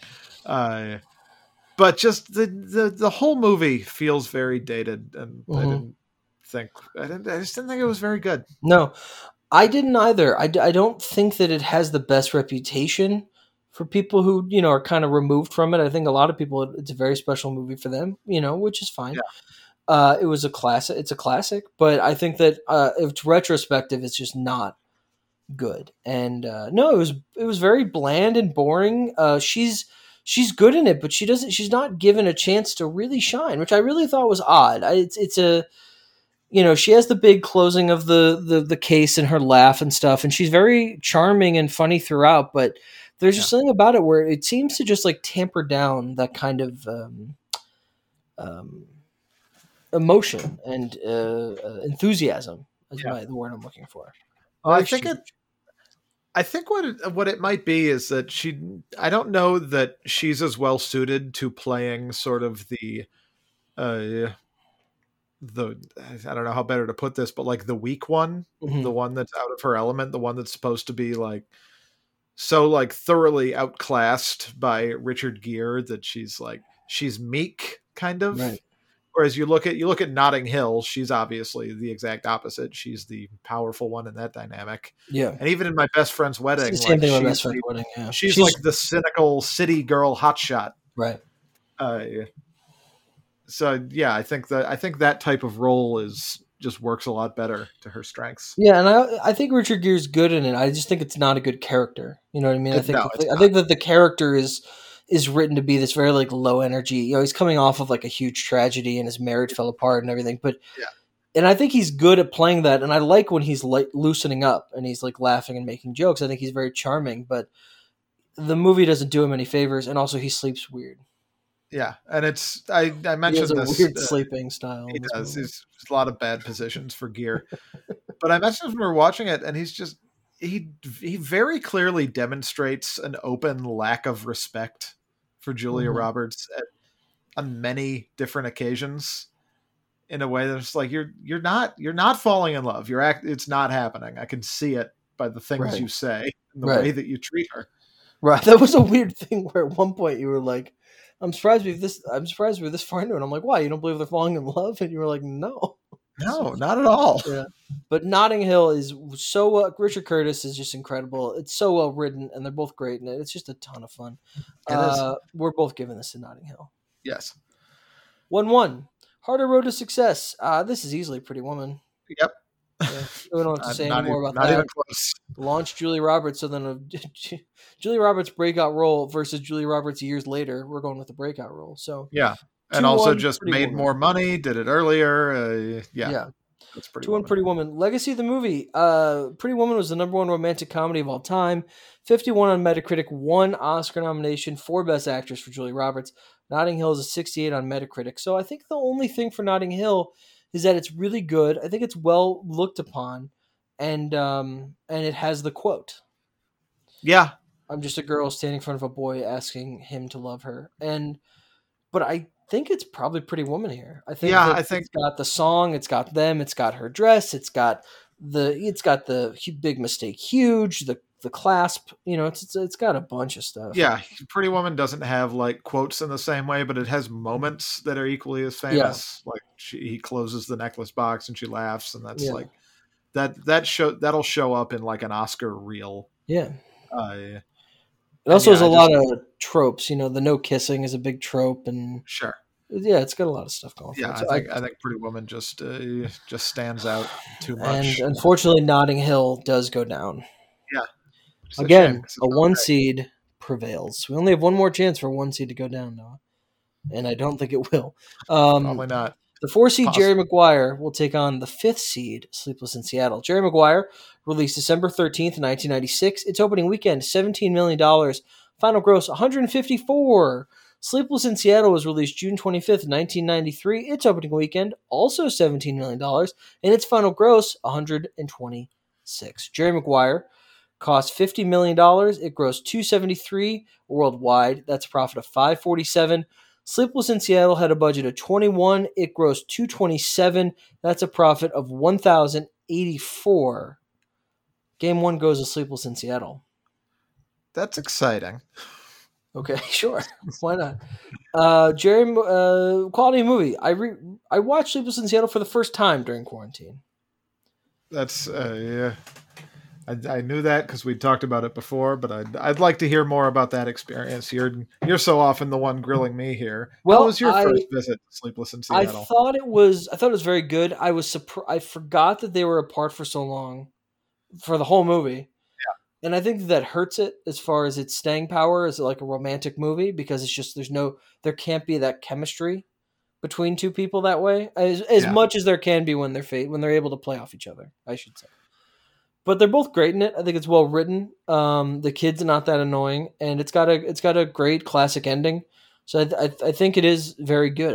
I don't know if I even like it more than You've Got Mail, Yeah, but I think I'm supposed to because I think people really like it. But I think it's really good. I rewatched quite a bit of it. mhm. I've seen this movie a few times, and I think it works surprisingly well. I think we'll get to the Oscar nominations later, but the original screenplay, Yeah, uh, it's a great nom for I Nora. think it's really good. Mhm. It's a surprisingly compelling movie. Yeah, I think Tom Hanks is. I mean, Tom Hanks is Tom Hanks, but like he's really good in it. he's incredible. It's I incredible. Yeah, I it's yeah. completely agree that the precocious child works surprisingly well. I don't know. I Uh, don't know. You sound a I little more enthusiastic than me no, about that, but yeah. it's more because like I would really expect that to not work at Well, all. you hate child actor. You hate children. So yeah. Yeah, sure, yeah, that's a way to phrase that. I I hate You see a the child on screen, you go, "I hate you."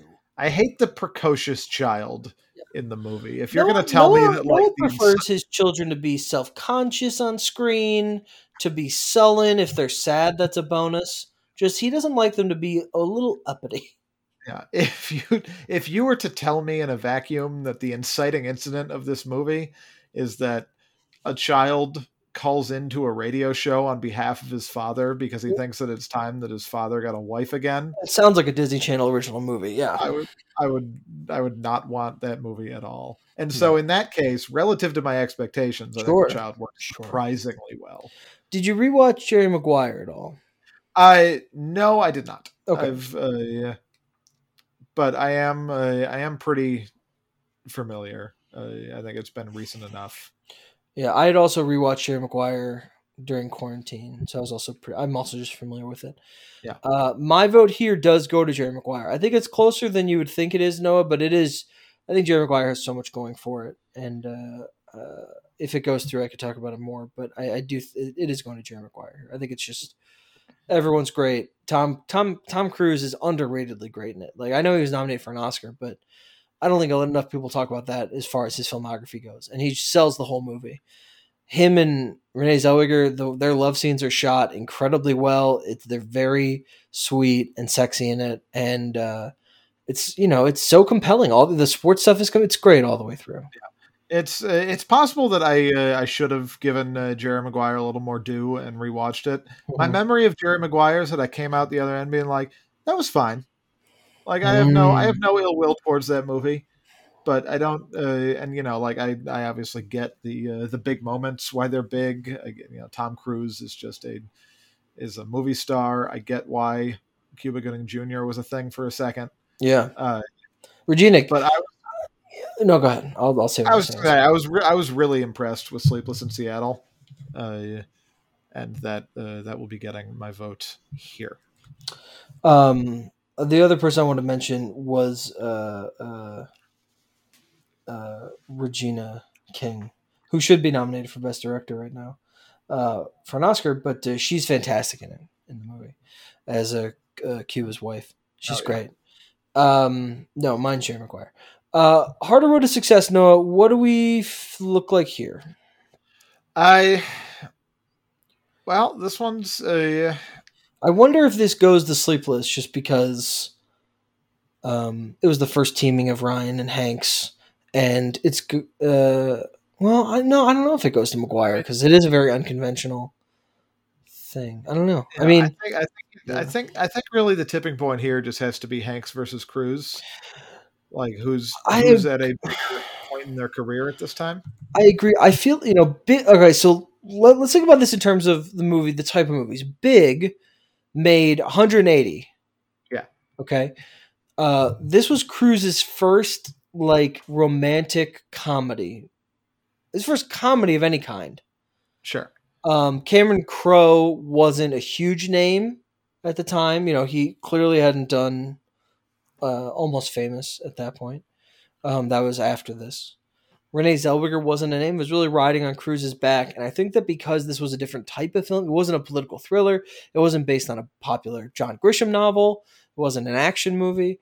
I think that it performing just as well as those is a harder thing to do than, a well-reviewed romantic comedy starring Tom Hanks making what you would kind of expect something like that to make, I guess.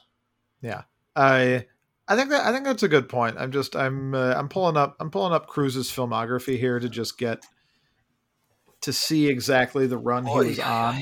So the run he was on was Interview with the Vampire was 2 years before, I think. Yeah. The year before was Mission Impossible. Mission Impossible 96 as well. So Mission Impossible had come out that summer. Yes, correct. I've got the IMDb. The Firm was what, 92? 93. 93. 92 was A Few Good Men, or was that also 93? That is correct. 92. Yeah. So yeah, in the immediately preceding Jerry Maguire, we had Mission Impossible, Interview with the Vampire, The Firm, and A Few Good Men.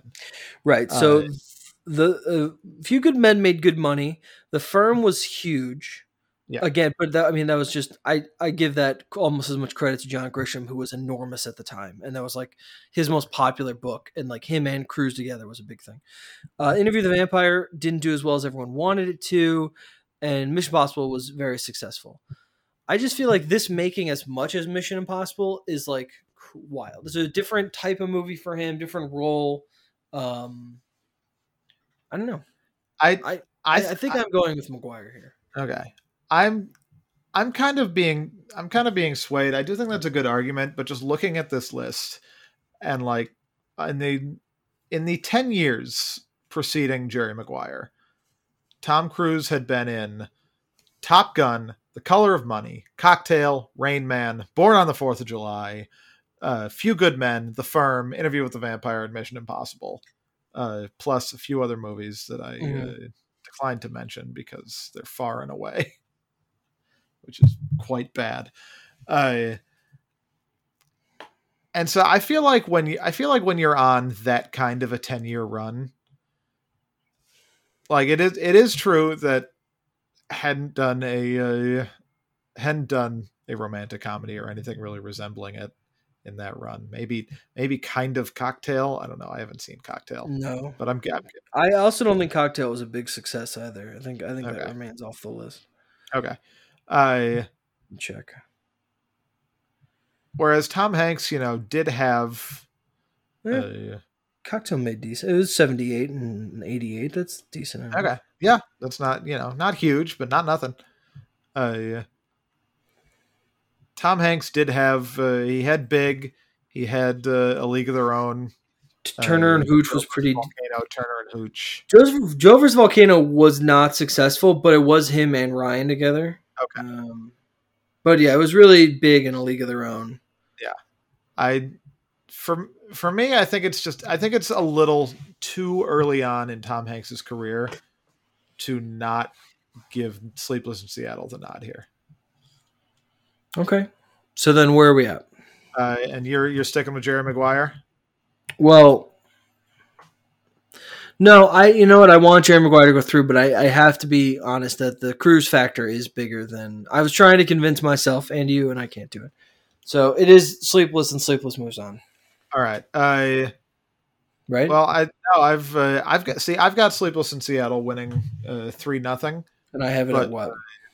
But you've got it 2-1 in favor of Maguire, so this could still end up needing a tiebreaker. Legacy of the movie, Noah. What are you thinking goes here? Maguire 77 on Metacritic, 5 Oscar nominations: picture, actor, original screenplay. It won Best Supporting Actor. I think it was also nominated for editing, possibly. Sleepless in Seattle was nominated for 2 Oscars: original score and original song and original screenplay. Yeah. This legacy of the movie in particular, I think I do have to give to Jerry Maguire. I think it's just got way too many like high profile moments and quotes.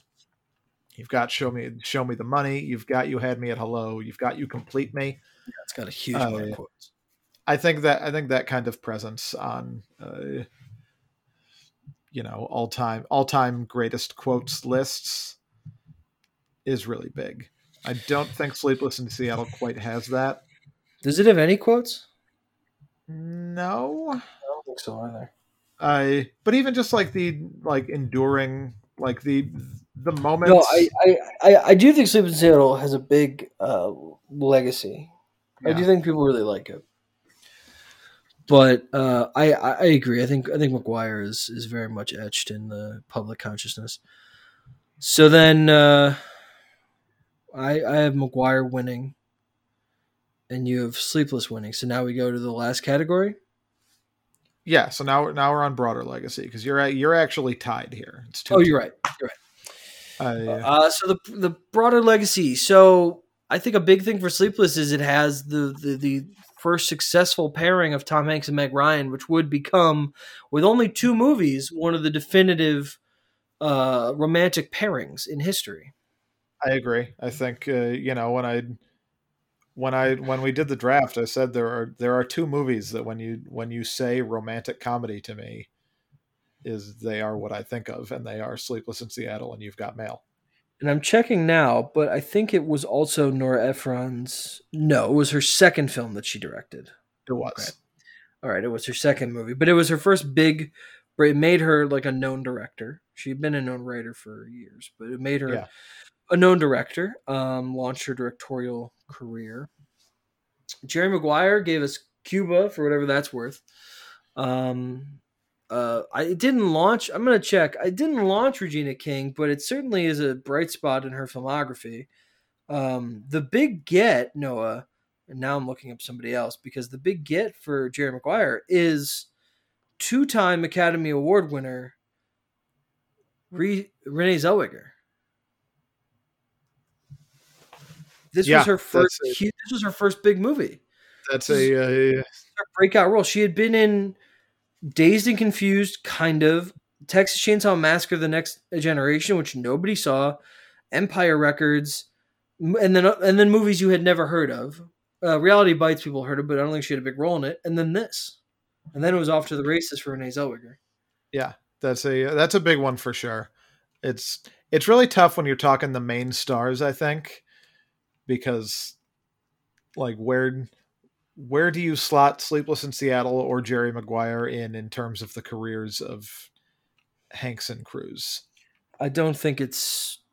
I don't think it I launched. I don't think it launched Hanks. I mean I don't think it no, I don't think it launched Hanks at all, but I just mean you're looking back at a retrospective of their careers. Like where do these movies fall on the list in terms of importance? I think Jerry Maguire is probably higher up Tom Cruise's list Hmm. than Sleepless in Seattle is Tom Hanks's. I don't know if I agree, but think I don't know if I agree with that. But um,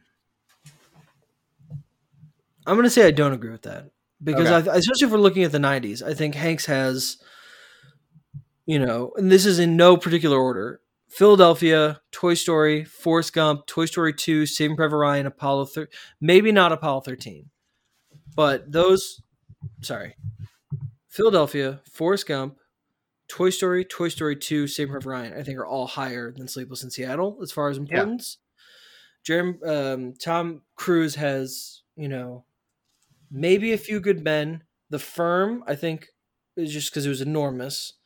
Mission Impossible, and then I don't know what else he did in the night. I don't think too Yeah. much. No, so Eyes so Wide we're Shut, maybe. so we're Magnolia. we're agreeing then. That's what I'm saying is that Jerry Maguire is higher up on Tom Cruise's list than Sleepless in Seattle is on Oh, Tom then I guess Hanks'. you're right. I started that by thinking that I had the opposite point, and then I guess I have the same point. Yeah. So then, Yeah. yeah, I agree. I agree. So In the '90s, I agree. I think overall we have a little talking area, but I think in the '90s, that's true. okay. I So yeah, and between that and Zellweger, I think I'm kind of inclined. Plus, Jerry Maguire has launched Cameron Crowe. Well, he had directed Say Anything. He wrote and directed that, Okay, sure. which was 7 years before. But other than that, he did Singles, which nobody saw, and then this. And then he went from this to Almost Famous. Yeah, it's Jerry Maguire is certainly a very big part of Cameron Crowe's legacy. Huge. It's one of his top 2 movies. Yeah, yeah. So we're going with Maguire. I think I'm going Maguire. All right, I'll go Maguire too. I like it a lot. All right, so Jerry Maguire will take on Pretty Woman, which is going to be very interesting in 2 weeks. The 3 seed. There's some. It does. I just want to make it. It does go to a tiebreaker, and Jerry Maguire wins that by about. Oh, I'm sorry. I'm just not keeping track. I feel like we've been recording for 4 hours. The 3 seed, There's Something About Mary against the 6 seed Shakespeare in Love. There's Something About Mary released July 15th, 1998. Its opening weekend, $13 million. It opened on a Wednesday, so it made 18 from its 5-day opening. Final gross, 176. Shakespeare in Love was released December 11th, 1998. Opening weekend, $7 million. 9-day over its 4-day. This is probably an expansion. I guess I didn't put that in, but I suspected it opened in a few theaters at first. Sure. Final gross, likely. $100 million. There's Something About Mary cost $23 million to make. It grossed $370. That's profit of $1,608. Shakespeare in Love cost a similar $25. It grossed $289. That's profit of $1,157. So this is like coming in with, I don't know, like a straight. Yeah. And then the other person just has like a straight flush. You're like, oh, well, what the fuck? Even just a slightly higher straight. Yeah, that's probably what it is, slightly higher straight. There's Something About Mary takes game 1. Noah, you hadn't seen either of these movies. Correct, I had not. That is wild. I had seen There's Something About Mary several times. I started off by seeing it when I was a child, and then the testicle and the zipper scared me and my friend so much we had to turn it off. Sure, it's quite gross. I stopped going. Noah, the last time we were in a movie theater was March 13th, 2020. And since then, I have been keeping a record, as you know, of every movie I've watched since going to a movie theater. The third film I watched for since that time was Shakespeare in Love, which was the first time I had seen it. So I'm really curious to hear your thoughts about both. Why don't you tell them what you thought about Something About Mary, and then I'm curious about what you thought about Shakespeare in Love. I thought There's Something About Mary was surprisingly good, mostly because I expected it to be really bad. Mm-hmm. Especially relative to my tastes. I expected to hate it, whether or not it was going to be really bad, but it did not seem like the Farrelly brothers are not really my jam. But I thought it worked surprisingly well. Cameron Diaz is very good in it. Not one of Ben Stiller's more egregious roles, so I don't get the Ben Stiller thing. This really had so many things going. It had Ben Stiller, who you don't like, the Farrelly brothers, who you don't like, and just the idea that this kind of movie feels like it could immediately be disqualified for just political correctness. Just like this idea that we're past this kind of humor that this movie could have. And luckily for 90% of it, it doesn't. It's just, I think the biggest shock of There's Something About Mary is that it is not nearly as problematic as it should be. It's not nearly as problematic as it should be. And it's overly sweet, which helps a lot, but it's not, there's one scene in particular where you and I just went, I don't think that plays now. But the other thing, which is just played by somebody who's not of the whatever that the character is, the character is never the butt of a joke. And so that's an interesting thing where you're like, that shouldn't be played by, someone who doesn't have that. But at the same time, it's a very sweet character. It's very central to the story. And it's very strange. But yeah, the movie is still very funny and just well put together. Yeah. And then Shakespeare in Love, a famous, controversial Best Picture winner. Yeah, really, people think it won based on the aggressive campaigning of a he who should not be named. Yes. So. Not the villain from A Bug's Life, but another one. Yeah, very similar times that they were successful and similar times that they were wiped from the earth. Yes. Yeah. This one doesn't get to release videos every Christmas. No, and wouldn't it be interesting if he did? So I was not didn't care about the Oscars in 1998. But you had just watched Saving Private Ryan, which is very interesting. Yeah, that's true. And I think the point I'm getting at it here is that this is to me clearly an egregious Best Picture win. I think. Wow. Maybe egregious is a strong word, but like I don't think Shakespeare in Love is a like Best Picture good. I think it's pretty good. I think it was enjoyable throughout. I think it's not quite the same vacuum, but like if in 20 years someone was to just sit down and watch the King's Speech without any real like relevance or like relationship to the other movies, you'd think like, oh yeah, that was a pretty solid drama. I liked that. People were good in it. So yeah, I think Shakespeare in Love was good.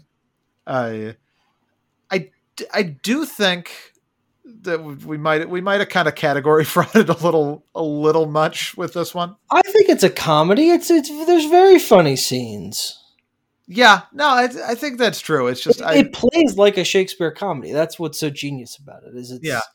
It's about Shakespeare writing a play, but the whole farce of it is that it plays like a Shakespeare comedy. I think just when I think of a romantic comedy, Shakespeare in Love is farther from my internal like definition of that movie. Yeah, I can see. Well, it's not Sleepless in Seattle, which is apparently one of the movies you think of immediately. But I also think the same can be said about There's Something About Mary. No, I think that's also true. I think this is. They're both not perfect fits here, but they're already in. Even though when you watch it, There's Something About Mary is very much a romantic comedy. Yeah, it is all about love. It's very sweet, and you want them to get together at the end. It's very, very romantic. But it's just a very different vibe. It's not romantic. But I do think Shakespeare in Love is good. I don't think it's Best Picture good. I think comparing it to Saving Private Ryan, for instance, Saving Private Ryan is like far and away the better movie. What did you think of Gwyneth? She won Best Actress. I thought Gwyneth was good. Okay. I thought, especially like Cameron Diaz, who was not nominated but should have been. Not necessarily. But like I thought she was good. I thought it was refreshing that so many of her scenes were also Joe Fiennes scenes, because he didn't do it for me. Really? And I found that when you added her to the scenes, it went better. What about Judi Dench? Oscar-winning performance for about 8 minutes of screen time. Did she win an Oscar for? That's the case. It's yes. Yeah. You have it right here. Supporting actress. I don't know. I don't know about that. Let's see who else was nominated. I do really enjoy like all the sort of play performers just going to the palace to entertain the queen. Yeah. It kind of made me imagine like Joe Biden going to like Saturday Night Live and like tossing scraps of bread onto the stage based on whether a sketch was good or not. The other people nominated that year for Best Supporting Actress, Noah. Yeah. You haven't seen any of the movies. Yeah. So never you mind. Yeah, but still, like, I don't think so. Now, what about Jeffrey Rush? He's a delight, I thought, in this. Yeah, Jeffrey Rush is good. The last person I want to mention is Ben Affleck. How did we feel? I really surprised by how well I thought that worked. Okay. I thought the decision for Ben Affleck to be like to play the actor. Yeah, to play this actor, not just like a whiny actor, but kind of like a big angry jock. Mm-hmm. Like the big dramatic actor is sort of like the cool football player of Shakespeare's time. Right. I worked really well. Surprisingly decent, like generic British accent. I don't know about his British accent. It was like if Chucky Sullivan from Good Will Hunting was a British actor. Yeah, maybe. So then I really, really liked Shakespeare in Love. I thought it was enchanting. I was swept up by it. I was like, I really expected it to be garbage. And I was like, I really like this. I think it all works. I think everybody works in it. I think it's just a damn delight from start to finish. So I have to know now, which one are you picking for quality in movie? I am picking Shakespeare in Love here. Okay. Interesting. This was, there's something about Mary was the bigger surprise, Mm-hmm. but I do still think Shakespeare in Love was really enjoyable, just not sort of relative to where the universe might consider it, All right, Harder Road to Success. We're tied 1-1. I think this might go to There's Something About Mary. I think it overperformed so greatly, and Shakespeare in Love performed like an Oscar winner that connects with audiences. Sure, I You think know what that's I mean? right. I think Especially, and hear me out. I want to know what you think about this. The year after Titanic, this is another epic, not epic in scale, but just another passionate love story sure. between two young 20-somethings. I think clearly trying to capitalize on that idea of come see the Oscar-winning kissing movie. Right. And just a weird term. So I think that There's Something About Mary grossing 176 is quite astounding for that kind of thing. I think that's right, especially when you compare it to the other grosses in this category. Like that's a really hard number to hit. Apparently.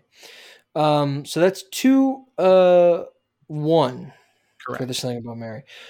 Not impact upon release. Legacy of the film itself. There's Something About Mary was the number 3 film in 98, 69 on Metacritic.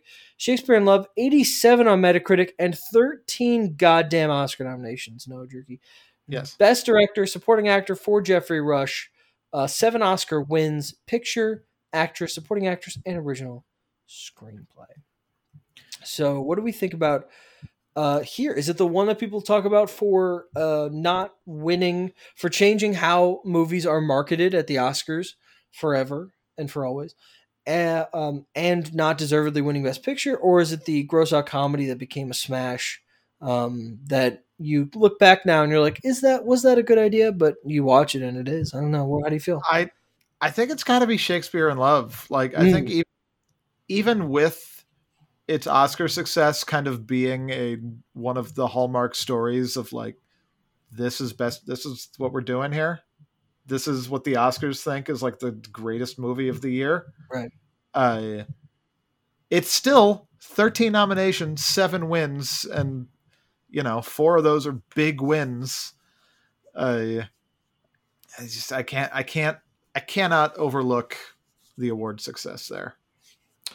I think I'm going to go with There's Something About Mary here. I think that it was a huge deal then, and I do think people still look at it as one of the funnier movies of the 90s.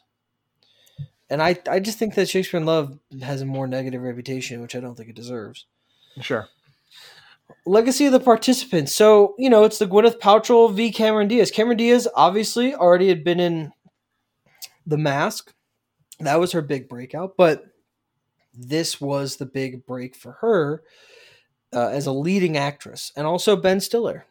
Yeah, I think I'm trying to think if Ben Stiller had another thing, and I don't think he had anything certainly as big as this at the time, and so I think that also probably goes to Mary.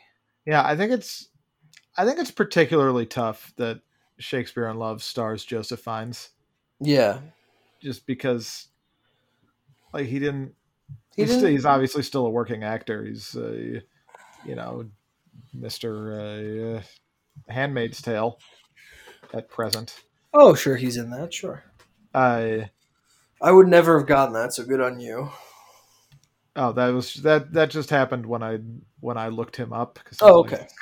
Whatever happened to this guy? This is a real unfortunate star of this huge Oscar-winning movie. He was he tried to be something. He was an enemy at the gates with Jude Law and Rachel Weisz shortly after this. He tried to be something, it just didn't work. Yeah, as far as Ben Stiller goes, no, not really. Ben Stiller wasn't really in anything before this. No, I mean, like he's in things you'll recognize. He was on a lot of TV. He was in Heavyweights. He was in The Cable Guy. Yeah. Yeah. But no, I think this was definitely a very big part of his career at that time. So yeah, I think you got to go. There's something about Mary. There's something about Mary, and There's Something About Mary advances, correct? Yes, it does.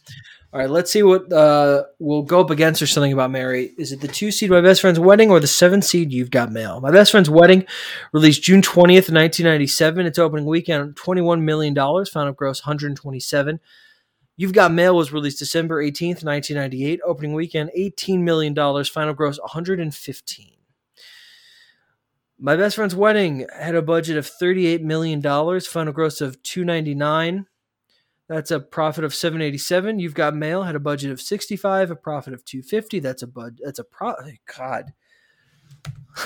65, gross of $250. That is a profit of $386. The rest of those numbers don't matter. My Best Friend's Wedding takes game one.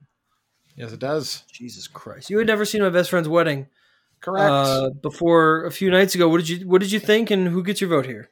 I thought My Best Friend's Wedding was quite good. Like I said earlier, really plays to Julia Roberts' strengths a lot better. I understand. I understand why you like it so much.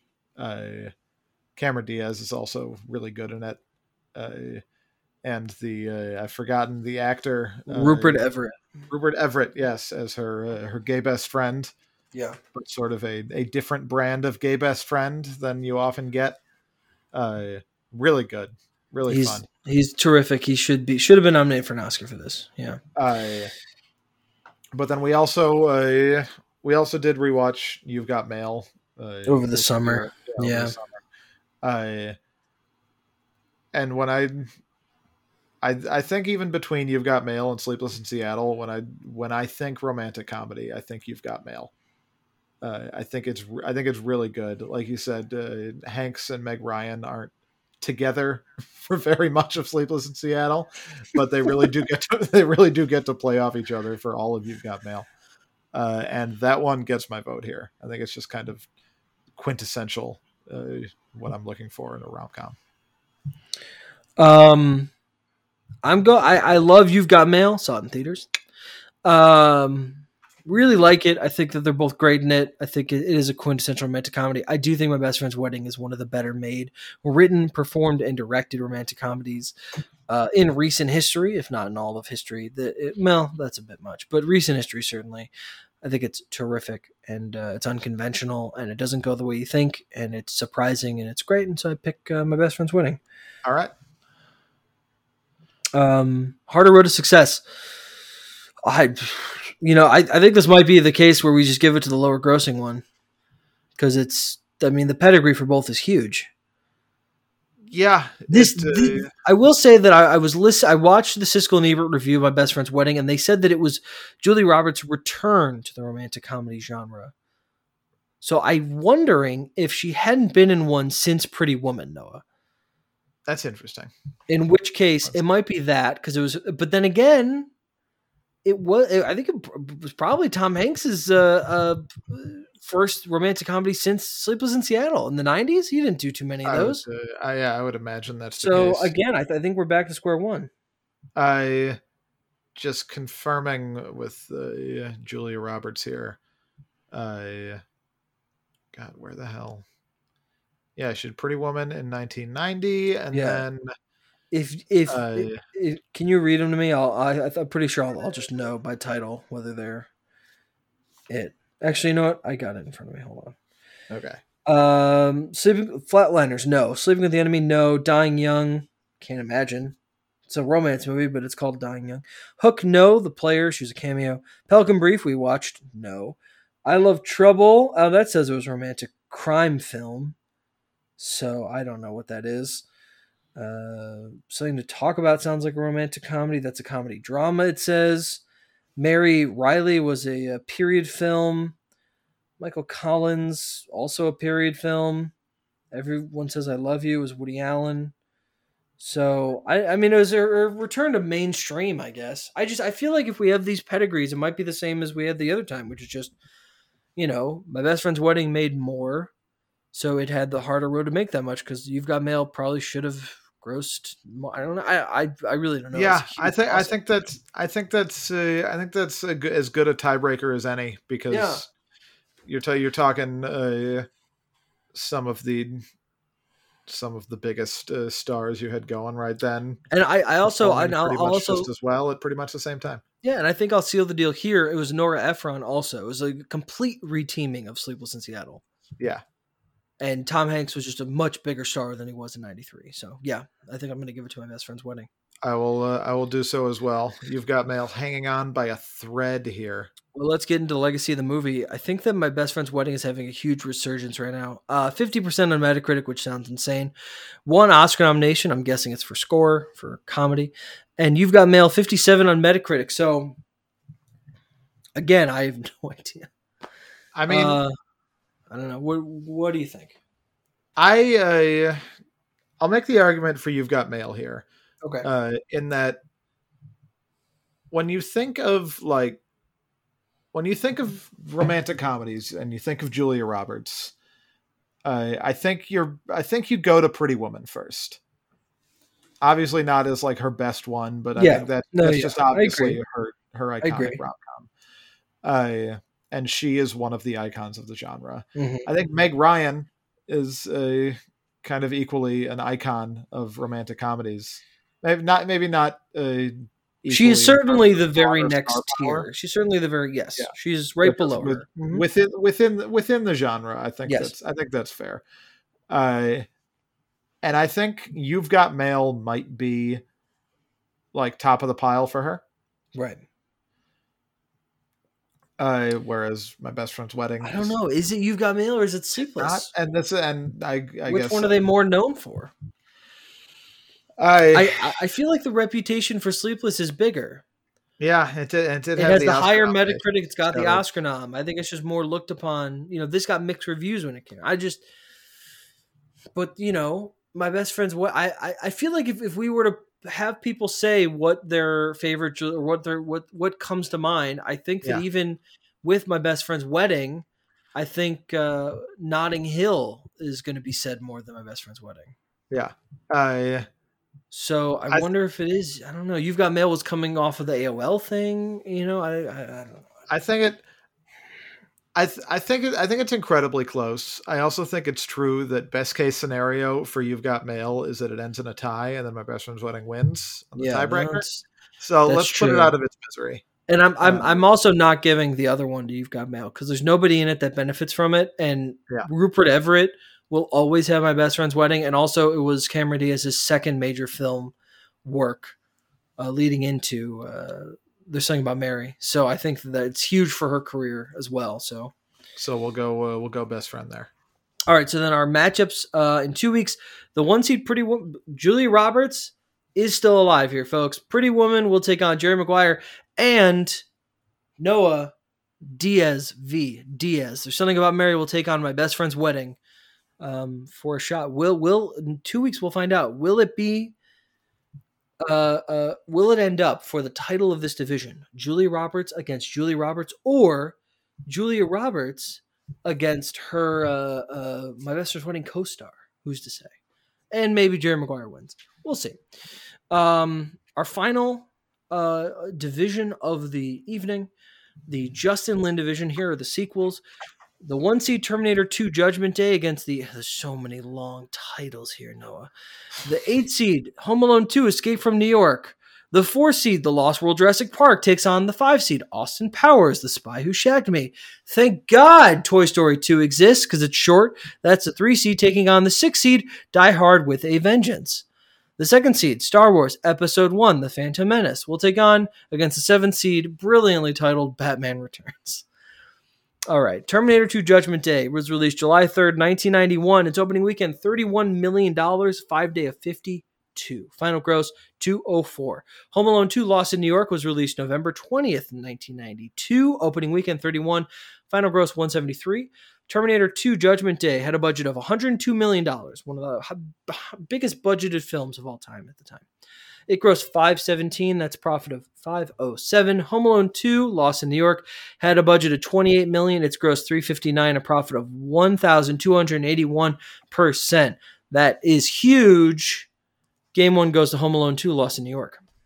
Yeah, that's it. It's going to be a big Which, win as far as I'm concerned, is a point for Trump. And it sickens me. All right. That's fair. All right. I rewatched Home Alone, the Home Alones over the Christmas break. While I was not doing great, as it turned out. And they're fine. They're both fine. They're both good. I like them both, whatever. But Terminator 2 is Terminator 2. I got to give it to that for quality. Yes. one of the iconic sequels, action Yeah, movies, etc. yeah. It gets that point. Harder road to success. I mean, it's easily Terminator 2 because the first one made like $30 million. This made 204. And granted, the budget was bigger. Cameron was coming off Aliens, which I don't know how much credit audiences gave him. You know what I mean? Like they were like, wow, he also directed this. But Sure. that had something, and it was also just marketed as the biggest movie. But I think that when you're coming off of Home Alone making $280 million, and again, we could put it into the fact that it didn't gross nearly as much as the first one, but I think this definitely goes to Terminator 2. I think that's right. I don't think Yeah. you have to qualify it too much with that big a jump for a sequel. The legacy of the film. Terminator 2 was the number one film of 1991, our birth year. Number 3 film worldwide, 75 on Metacritic, 6 Oscar nominations, 4 wins. Home Alone 2 Lost in New York was the number 2 film of 1992, 46 on Metacritic. Terminator 2. We're done. Yeah, it's one of the most. No, it's not sweet, but no, yeah. It's one of the most beloved just movies. Yeah, I think. Revolutionary. We'll talk about all that as the weeks progress. Yeah. The 4 seed, The Lost World Jurassic Park, will take on the 5 seed, Austin Powers, The Spy Who Shagged Me. Very interested in this matchup. Well, no, I'm not. I think this is a wash. Lost World Jurassic Park. I do like that it's called The Lost World Jurassic Park. I like that it's flipped. I like that they tried something. I don't know that it worked. It works for me. Maybe it's because I've said it for, 23 years, but it works for me. Released May 23rd, 1997. Opening weekend, $72 million, a $92 million 4-day. Final gross, $229. Austin Powers, The Spy Who Shagged Me, was released July 11th, 1999. June 11th, 1999. Opening weekend, $55 million. Final gross of $206. The Lost World Jurassic Park cost $73 million to make. It grossed $618. That's a profit of $847. Austin Powers, The Spy Who Shagged Me, cost $33 million, and it grossed $312. That's a profit of $945. Point one goes to Austin Powers, The Spy Who Shagged Me. It's a big win. Quality of movie. You didn't rewatch either of these, right, for this? No, it didn't need to. Austin Powers 2 is good, and The Lost World Jurassic Park is bad. I think they're both. I've never been on the camp that The Lost World is bad. Maybe I need to see it again. Who knows? But I definitely think Austin Powers, which I think might be my weakest of the 3 Austin Powers movies, just for personal preference, is still better. And so I give it to Austin Powers as well. Up 2-0, and Harder Road to Success, 100 billion% Austin Powers. And it's the kind of thing where I don't think Austin Powers might win this almost every time. The first one made $50 million, Noah. Yeah. And this one grossed 206. This one outgrossed the first one in its opening weekend and grossed 206 domestically. Done. Yeah, it's a hell of a case. The Lost World, by comparison, had quite the pedigree. And yes. Sorry to the Lost World. It goes down. A very interesting matchup for 2 weeks from now, though. The 1 seed Terminator 2. Again, all the 1 seeds have survived. How about that? Yeah. Against the 5 seed. Finally, I think. A 5 seed moves on. Because Jerry Maguire won last time. Austin Powers. All right. The 3 seed, Toy Story 2, against the 6 seed, Die Hard with a Vengeance. Toy Story 2. Boy, it's weird how Toy Story 2 sounds a lot like Terminator 2 when you're about to say it. Came out November 19th, 1999. By the way, we have like 3 of these movies are 1999s. Just throwing that out there. Yeah. Big year for sequels. Big year for sequels, yeah. Opening weekend, $57 million. It grossed $80 million over its 5-day expansion, a final gross of $246 domestic. Die Hard with a Vengeance opened May 19th, 1995. Opening weekend, $22 million, a final gross of $100 million. Toy Story 2 cost $90 to make. It grossed $487. That's a profit of $541. And Die Hard had a budget of $90, and it grossed $366. That's a profit of $406. Game 1 goes to Toy Story 2. Yes, That's a good win when you're only sitting at 541. It is. It's a good win. Quality of movie. No, you're a big fan of Die Hard with a Vengeance. Yes. What are you doing here? I think in this case, much like your vote for the Prince of Egypt, I don't expect Die Hard 3 to have a lot of bona fides in this matchup, and I really like it. and Toy Story 2 is I'll have to double check with Toy Story 2 and Toy Story 4 to see if it's like my least favorite of all of them. But I think I am noticeably less fond of it than 1 and 3 at least. And so I am going to go with my heart and give Die Hard with a Vengeance the vote here. I think it's incredibly fun. I think Bruce Willis is great in it. Samuel L. Jackson is great in the the sort of everyman thrown into the situation role. I truly think that Jeremy Irons was inspired casting as the brother of one of the iconic action movie villains, and really just one of the iconic villains. And there's a lot of great scenes in Die Hard with a Vengeance, and I love the movie, and so I am giving it my vote. I'm giving it to Toy Story 2. Harder Road to Success, I think it's Toy Story. It overperformed the other one. Die Hard 3 made less than the other Die Hards. I think Die Hard 2 grossed more. I think it's second of the three. I looked this up earlier, but it's not notable like, wow, Die Hard with a Vengeance really surges past the rest of the franchise or anything. Right. And so, yeah, I think that's right. Toy Story 2 had a huge mountain to climb to get to 246, and like probably was the moment that Pixar became like officially a capital letters big deal. Absolutely. But because its next movie wasn't for 2 years, and it was Monsters Inc., and then we were off to the races. So yeah. So I think Toy Story 2 gets that. Legacy of the film: Toy Story 2, number 3 film in 1999, 88 on Metacritic, an Oscar nomination. Die Hard with a Vengeance, 58 on Metacritic. I mean, this is also Toy Story takes both of these. It certainly does. Yeah. We'll only award the first one because that wins it for Toy Story 2. But yeah, it's a huge part of the success of one of the biggest film studios. It also has the famous story where for most of its development it was going to be straight to video. I don't know that I knew that. Oh yeah, that's they're planning that for until like I don't know when, but for most of the production. Yeah, and then they were like, "Oh wait, this is great." I feel good about my going with my heart for quality, but Toy Story 2 with and that one Oscar nomination was for song. No, do you know what song? No, it's the saddest part in any Pixar movie. Some say. I don't think that's true. When she loved me, the Jessie song. Yeah, okay, that makes sense. When somebody loves you, yeah, that whole thing. Yeah. All right, let's find out what's facing off against Toy Story 2. Will it be the only non-sequel in our group, Noah? The 2-seed Star Wars Episode 1, The Phantom Menace. Oh, it's a prequel. Okay. It's a prequel. It's not a sequel. That's a pretty... it's a pretty fundamental quality that all these movies have to share. And yet it's not. Do you think we should eliminate it? No, I think we should not refer to it as a non-sequel in the sequels division. I'm just saying. So someone can make a case. Star Wars Episode 1, The Phantom Menace, or the 7-seed Batman Returns. Star Wars Episode 1, The Phantom Menace came out May 19th, 1999. Opening weekend, $64 million over the 3-day, $105 for a 5-day opening.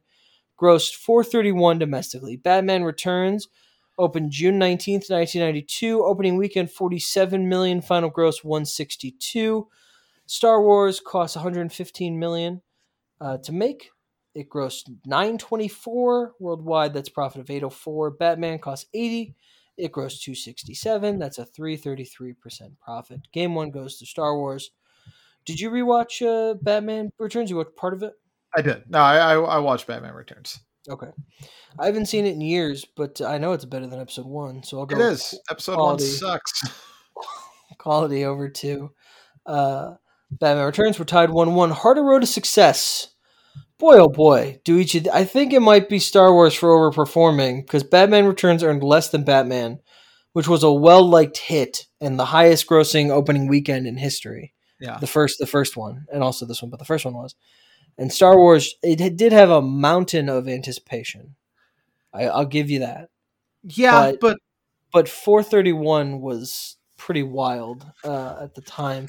I don't know. Maybe it is Batman Returns, but I think coming 3 years after Batman is with the same cast, is same director, is Yeah. pretty I th- gold. I think there was no way to know for sure that like Star Wars was still the huge sensation that it was. That's true. They did re-release the original trilogy, and those made Uh-huh. a lot of money in theaters, the special editions. Yeah. But yeah, I mean, to this degree, because it became the highest Yeah, grossing Star Wars exactly. movie. Yeah. Mhm. Yeah, I think everyone probably knew that Star Wars Episode 1 is going to make $150 million, give or take. That was probably a pretty safe bet. But to come out with the first one out the gate, make Yeah. 431, really good. Really, Yeah. really excited for the prospects of Star Wars Episode 10 in 15-ish years. Oh no, they say they're done.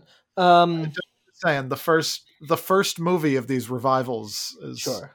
does really well. That's absolutely true. That's a thing. Yeah. All right. So then, Star Wars takes it. So we're up 2-1.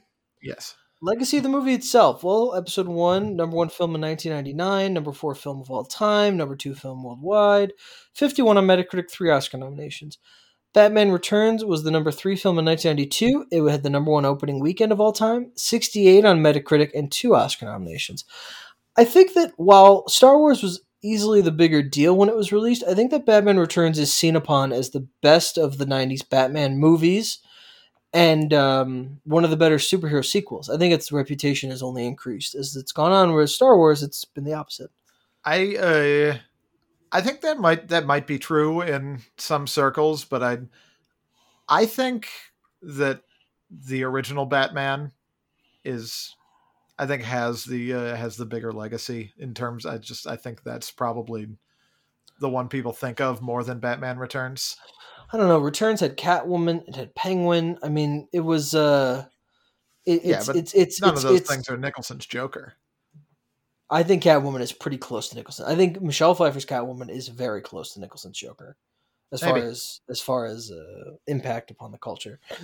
I also think that it's the darker, grittier sequel, which it didn't invent, but is certainly to the umpteenth degree, Sure. where it's just a different tone of a movie than the first one, which we've seen copied in almost every single, except for maybe Spider-Man 2, almost every single superhero movie franchise. I'm giving it to Batman Returns. I think Batman Returns is huge among audiences now. What do you say to the sort of growing, as far as I'm concerned, inexplicable phenomenon that the prequels are good and they are? I think that most of that chatter drips down to Episode 2 or Episode 3. I think people are more like, Attack of the Clones is actually pretty decent. I don't know how much it goes into the first one. I think it does. I think it goes to all of them, and like I don't get it for any of them, especially 2. That's the worst one. But I don't know, and that could just be like I spend too much time on Twitter. Sure. So I'll go Returns here. I won't overthink this too much. So where are we at now? Tied? Tied 2-2. All right. Game breaking. Ooh, very windy. My house creaked. You heard that? Yeah. Tie breaking game. Yes. The legacy of the participants. So, George Lucas already has this. There's nothing to do with anything. Famously, the child actor was cruelly bullied out of Hollywood. Yeah. Ewan McGregor this is certainly a big launching pad for him, but both him and Natalie Portman were in things before this. Trainspotting, The Professional, Liam Neeson at Schindler's List. Yeah, but it's not just about these things being like launching pads for careers, though. I think playing Obi-Wan is going to turn out, when it's all said and done, to be a very big part of Ewan McGregor's career. It's still going. I agree. I think the same, not the still going, but I think the Catwoman thing is just up there with Pfeiffer as well. She had been in stuff, Fabulous Baker Boys, maybe had an Oscar at this point. I don't know if she's ever won, but certainly nominated. I don't think she's ever won, Yeah. but I think that she's the most iconic portrayal. Give or take Eartha Kitt, but the most iconic portrayal of that character. I think that's definitely true. And I think that the two Batman movies, and I think this is equally important in those two regards, are huge for Val Kilmer and Tim Burton. But this was the one where Keaton, Burton you got mean? to do Keaton, yeah. Burton got to do whatever he wanted with this one, but I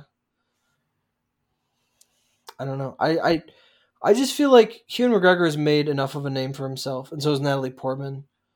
Where like oh, you were in Star Wars, but like I don't know. I think you're really downplaying McGregor as Obi-Wan. I think you're right about Natalie Portman. I don't think her role as Padme is going to be a big deal when all is said and done. I already think it's not a big deal. I think she is fully defined, both like critically and just culturally. I have by two questions many for other you. roles. Yes. Do you think these are my two questions? Do you think that when Natalie Portman was a guest on Top Chef, she talked to Padma about how she played Padme and her name was Padma? And my second question is, why not?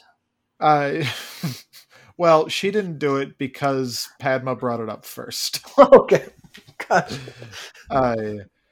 Because I think that's something that a non-actor says to an actor, like, you played Padme. I'm Padma. It's like when my mom would tell me. Was like, oh yeah. Yeah, it's like when my mom would tell me, you should write to Roger Ebert. You love movies. You want to be a critic, and you have the same birthday. I mean, you're in. I'm like, what are you talking about? Yeah. It's as if like that was the smooth icebreaker. It'd be like, I get so many of these letters. Let's see. I'm a young critic. I'm a young critic born on June 18th. Oh damn. Well, here are the keys to my kingdom. All right, so yeah, are you going with episode 1 for sure? I don't know that I am. Okay. I'm just trying to emphasize that I think Obi-Wan is a very big part of Ewan McGregor's career. I think so. I think it's going to be more so when the show comes out. By the way, did you see the cast list for that? I did. A lot of people in that show. Good for them. Yeah. I'd really like the legacy of these prequels to go away, but happy for all those actors. O'Shea Jackson Jr. getting a Disney check, love it. Yeah. Plus many others. He's just the first. Benny Softy's going to finance a bunch of his other movies. Yeah, congratulations to him. I do think it's ultimately probably true that multiple people in like Batman Returns is very important to the legacy of multiple people. Keaton, Pfeiffer, Burton. I think episode 1 is really only particularly positive for Ewan McGregor. I don't think it really charts for Liam Neeson. Is there also something to say?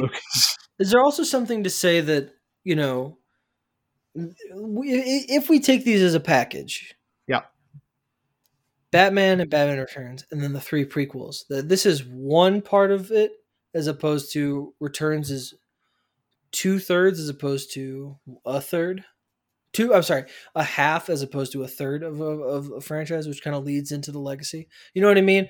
We're like, it's episode 1, but it's also episode 2, and it's also episode 3 of him playing the same character. Whereas Pfeiffer only has 1, and Keaton only has 2 at playing Batman, and those are such a big part of their career. Is there something to be said for that? The fact that there's 3 means that the impact of its legacy is just less so because it shares it with 2 other things. They're the same. There might be something there. I think I am ultimately voting for Batman anyway, though, just because it has more people, and I think episode 1 really just has Ewan. I'm also voting for Batman because I think that it's correct, and I think even more so that it deserves to continue in this competition. Yeah, as far as a legacy in the 90s. So I'm going to go with Batman Returns. So there we have it. Terminator, the 1 seed against Austin Powers Bioshock Me, the 5th seed, and Toy Story 2, the 3 seed against Batman Returns, the 7th seed. Incredible. We did it. We've narrowed these down. And that's it. I have to take a break. I just have to. And I think we will. This edition of Multiplex Madness Forever is brought to you by Shrek Forever After. It's time to play everybody's latest favorite game. Did I it don't make recall more exactly or what less it's than called. Shrek Forever After's opening weekend? We all know how to play. I'll name a movie and you tell me whether its total gross was more or less than Shrek Forever After's opening weekend. For a bonus point, you can choose either to name the movie's director or an unspecified number of cast members chosen by me. Are you ready to play? Yes. All right.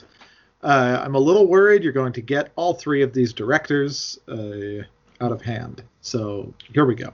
Your first film is RV.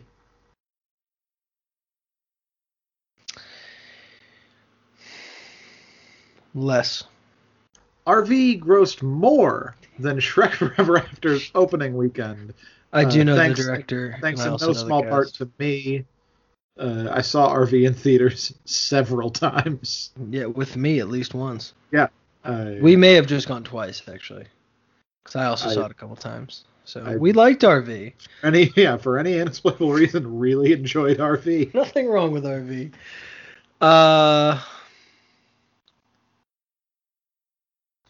I know the director, but I'm thinking I'm gonna save my cast for that. It's Barry Levinson. No, it is not. What?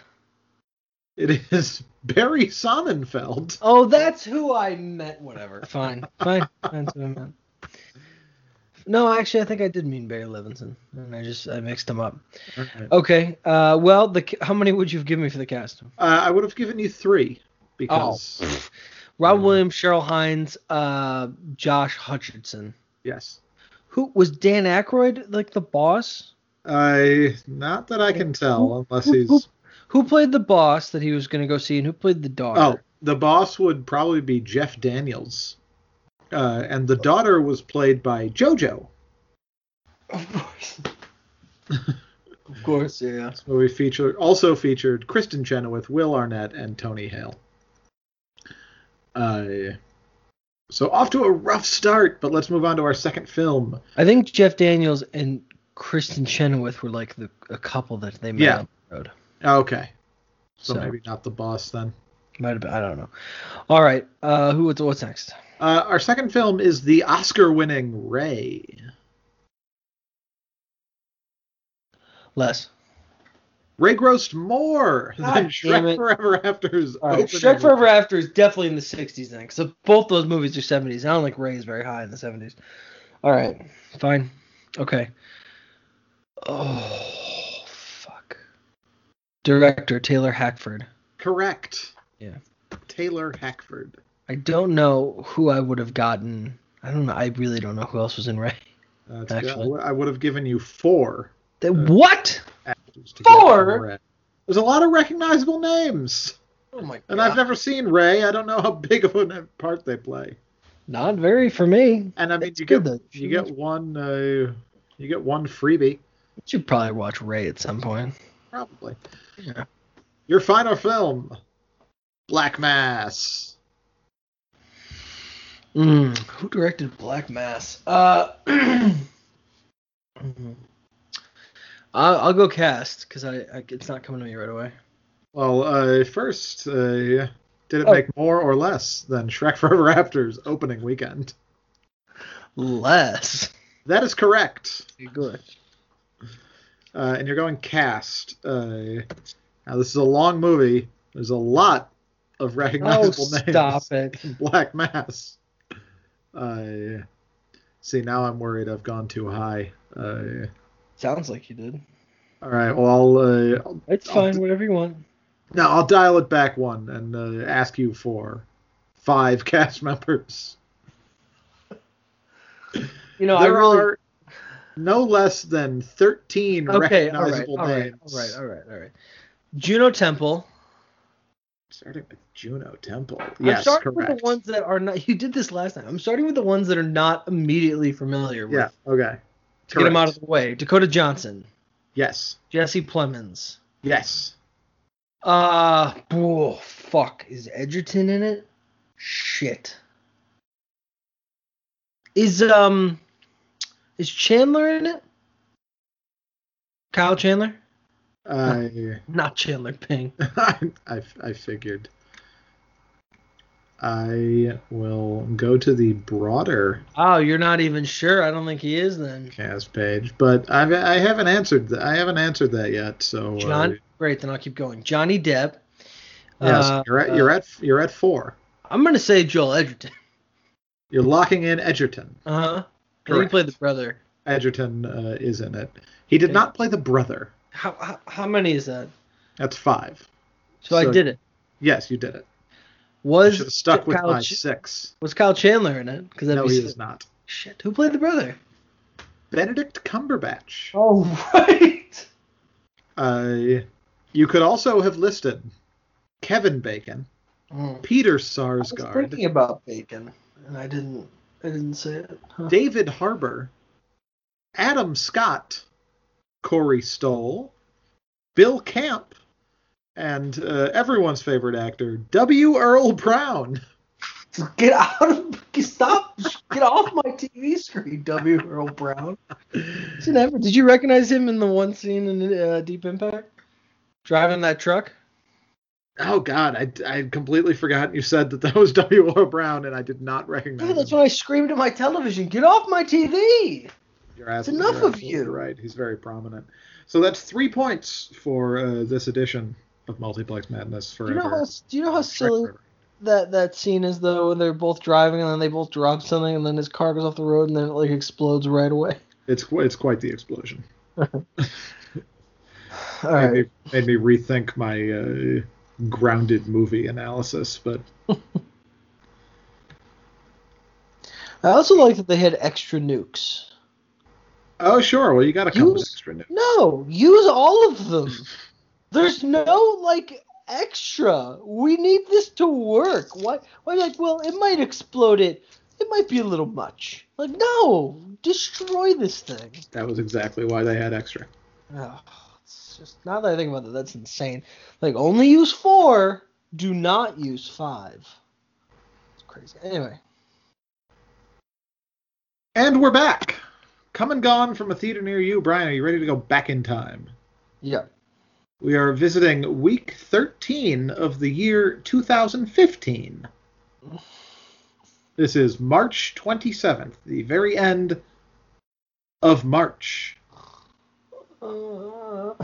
There are 2 films. Peabody and Mr. Sherman. Stop guessing that. The Croods! The Croods! No. Oh my God, I was so sure it was Actually, now I think about it, I think The Croods was 2012. Was it an animated film? One of them was, yes.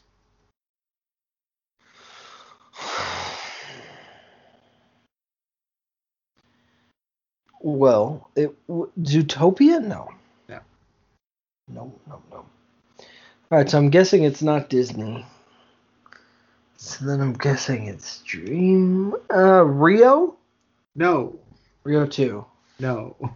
Rango. No. No R's. Okay. All right, good clue. No R's. Well, it's not Ratatouille. That came out in June. And features an R pretty prominently. It's not. I can't think of another R animated movie. I saw you reaching for it. Yeah, I really couldn't do it. This is a movie that has been discussed quite often on this very podcast. It's not Shrek Forever After. It's not The Box. It's not Blues Brothers 2000. There's 2 left. I guess no, there's 4 left. There's 4 ad things that we've done left? Yeah. Okay. It's not my 2000 movie. I don't think. What was my 2000 movie? I have no idea. Oh, so it is my 2000 movie. No, I have no, it's not. Didn't I do one or did I not do one? No, that was all Blues Brothers 2000. Oh, we just switched off? No. Which one did we switch off on? No. I What was... we both did them for season screenings. So I guess there's one more left that I forgot about, and it's not that. Not 4 left.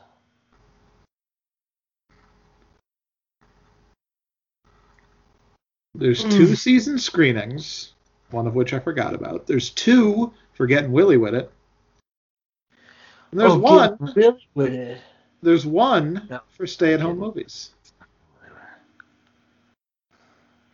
Stay-at-Home Movies is brought to you by... What was the joke? Was it the stay part? No. At home. Yeah. What was that? Oh, no, that almost was a glinter of something in my eye. At home. Home.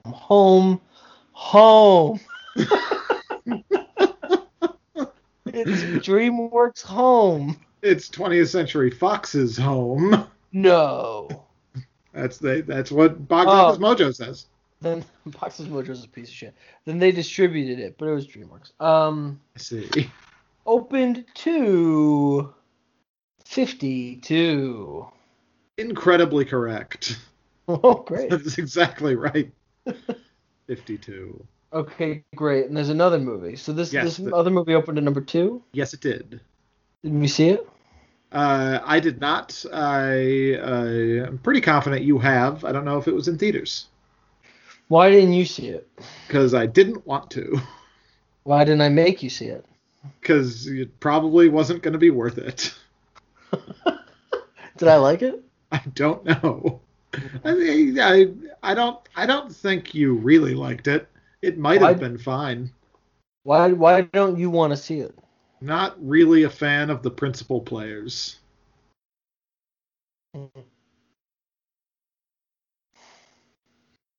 I need more. We're looking for a comedy. The Other Woman. What to expect when you're expecting? No. It's just not that into you. No. No.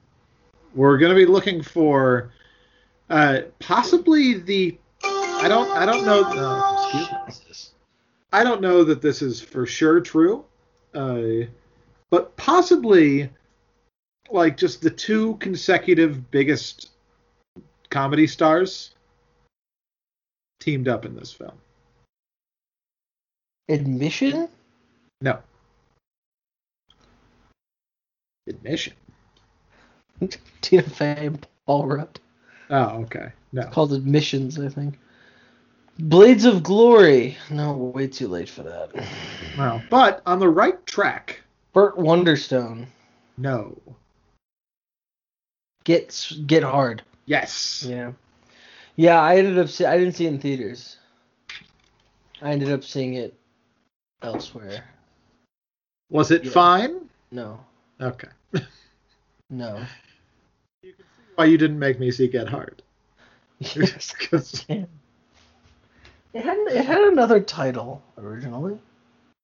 I want to check to see what that was. That opened to 28. 33.8. But still, not bad. And quite the dagger on Home. So good job there. Thank you. Well, it took me long enough. All right. It's okay. They only sponsored like 15 episodes of this podcast. I don't handle that business side. No, you know that. Not anymore. Get Hard original title. You're not going to tell me this is a complete waste of time. There's no way it's a complete waste of time. All right. Well, then I'll keep looking until I will suggest that we're going pretty long. I'll keep looking until I die, I said. Okay. You will let me do this. I'm certainly not going to keep vamping until you die. Noah, where on the IMDb page does it have the alternative title section? I don't know. You know that's a thing, though. No, I do not. You really don't know? Also known as they have generally? No. Oh, boy. All right, fine. What's next? What are we doing now? That's it? That's all. Is the podcast over? Just about. Oh, thank God. All right, next week we begin the round of 32. It's That is incredibly correct. exciting. We've cut the tournament in half. Next week I'll run down the matchups real quick. We're doing the dramas in the Spike Lee division, the comedies in the Mel Brooks division, the horror films in the John Carpenter division, and the franchise starters in the Steven Spielberg division. So, Titanic v. Good Will Hunting, 1997 Oscar winners head-to-head. Pulp Fiction v. Schindler's List. And then in comedies, no, this is incredibly exciting. Wait, Pulp Fiction versus Schindler's List wasn't in comedies? No. Okay, sorry. In comedies, Robin Williams versus Robin Williams. Mrs. Doubtfire takes on the Birdcage. And Jim Carrey versus Jim Carrey. Liar, liar against the Truman Show. In horror, The Sixth Sense v. Scream. Ghosts versus Ghostface. I'll probably use that in my intro. And then The Blair Witch Project against The Silence of the Lambs. And finally, Jurassic Park v. Home Alone and The Matrix v. Toy Story. Huge matchups. Half of those titles will fall. Half will continue on to battle for the crown and the title of the greatest blockbuster of the 90s as Multiplex Menace Forever continues. Noah, plug us up. You can find us at what'sintheboxoffice.com. We are on Twitter at WitBoxOffice. That is also our Instagram handle. I am on Twitter at Noah Druki. Brian DeSerber, DASURBER. And, of course, the feed for our podcast can be found anywhere podcasts are found. We are on Spotify, Stitcher, Apple Podcasts. We're right in the meat of this thing. And, it seems like there's a lot of movies now, but pretty soon there's going to be very few movies. It's the perfect time to subscribe and ride along here. Guys, this has been lovely and exhausting, and it might kill me. But thank you for joining us here on What's in the Box Office. We'll see you next week. I've been your host, Brian. And I've been your host, Noah. Thank you for listening, and in case we don't see you, good afternoon, good evening, and good night.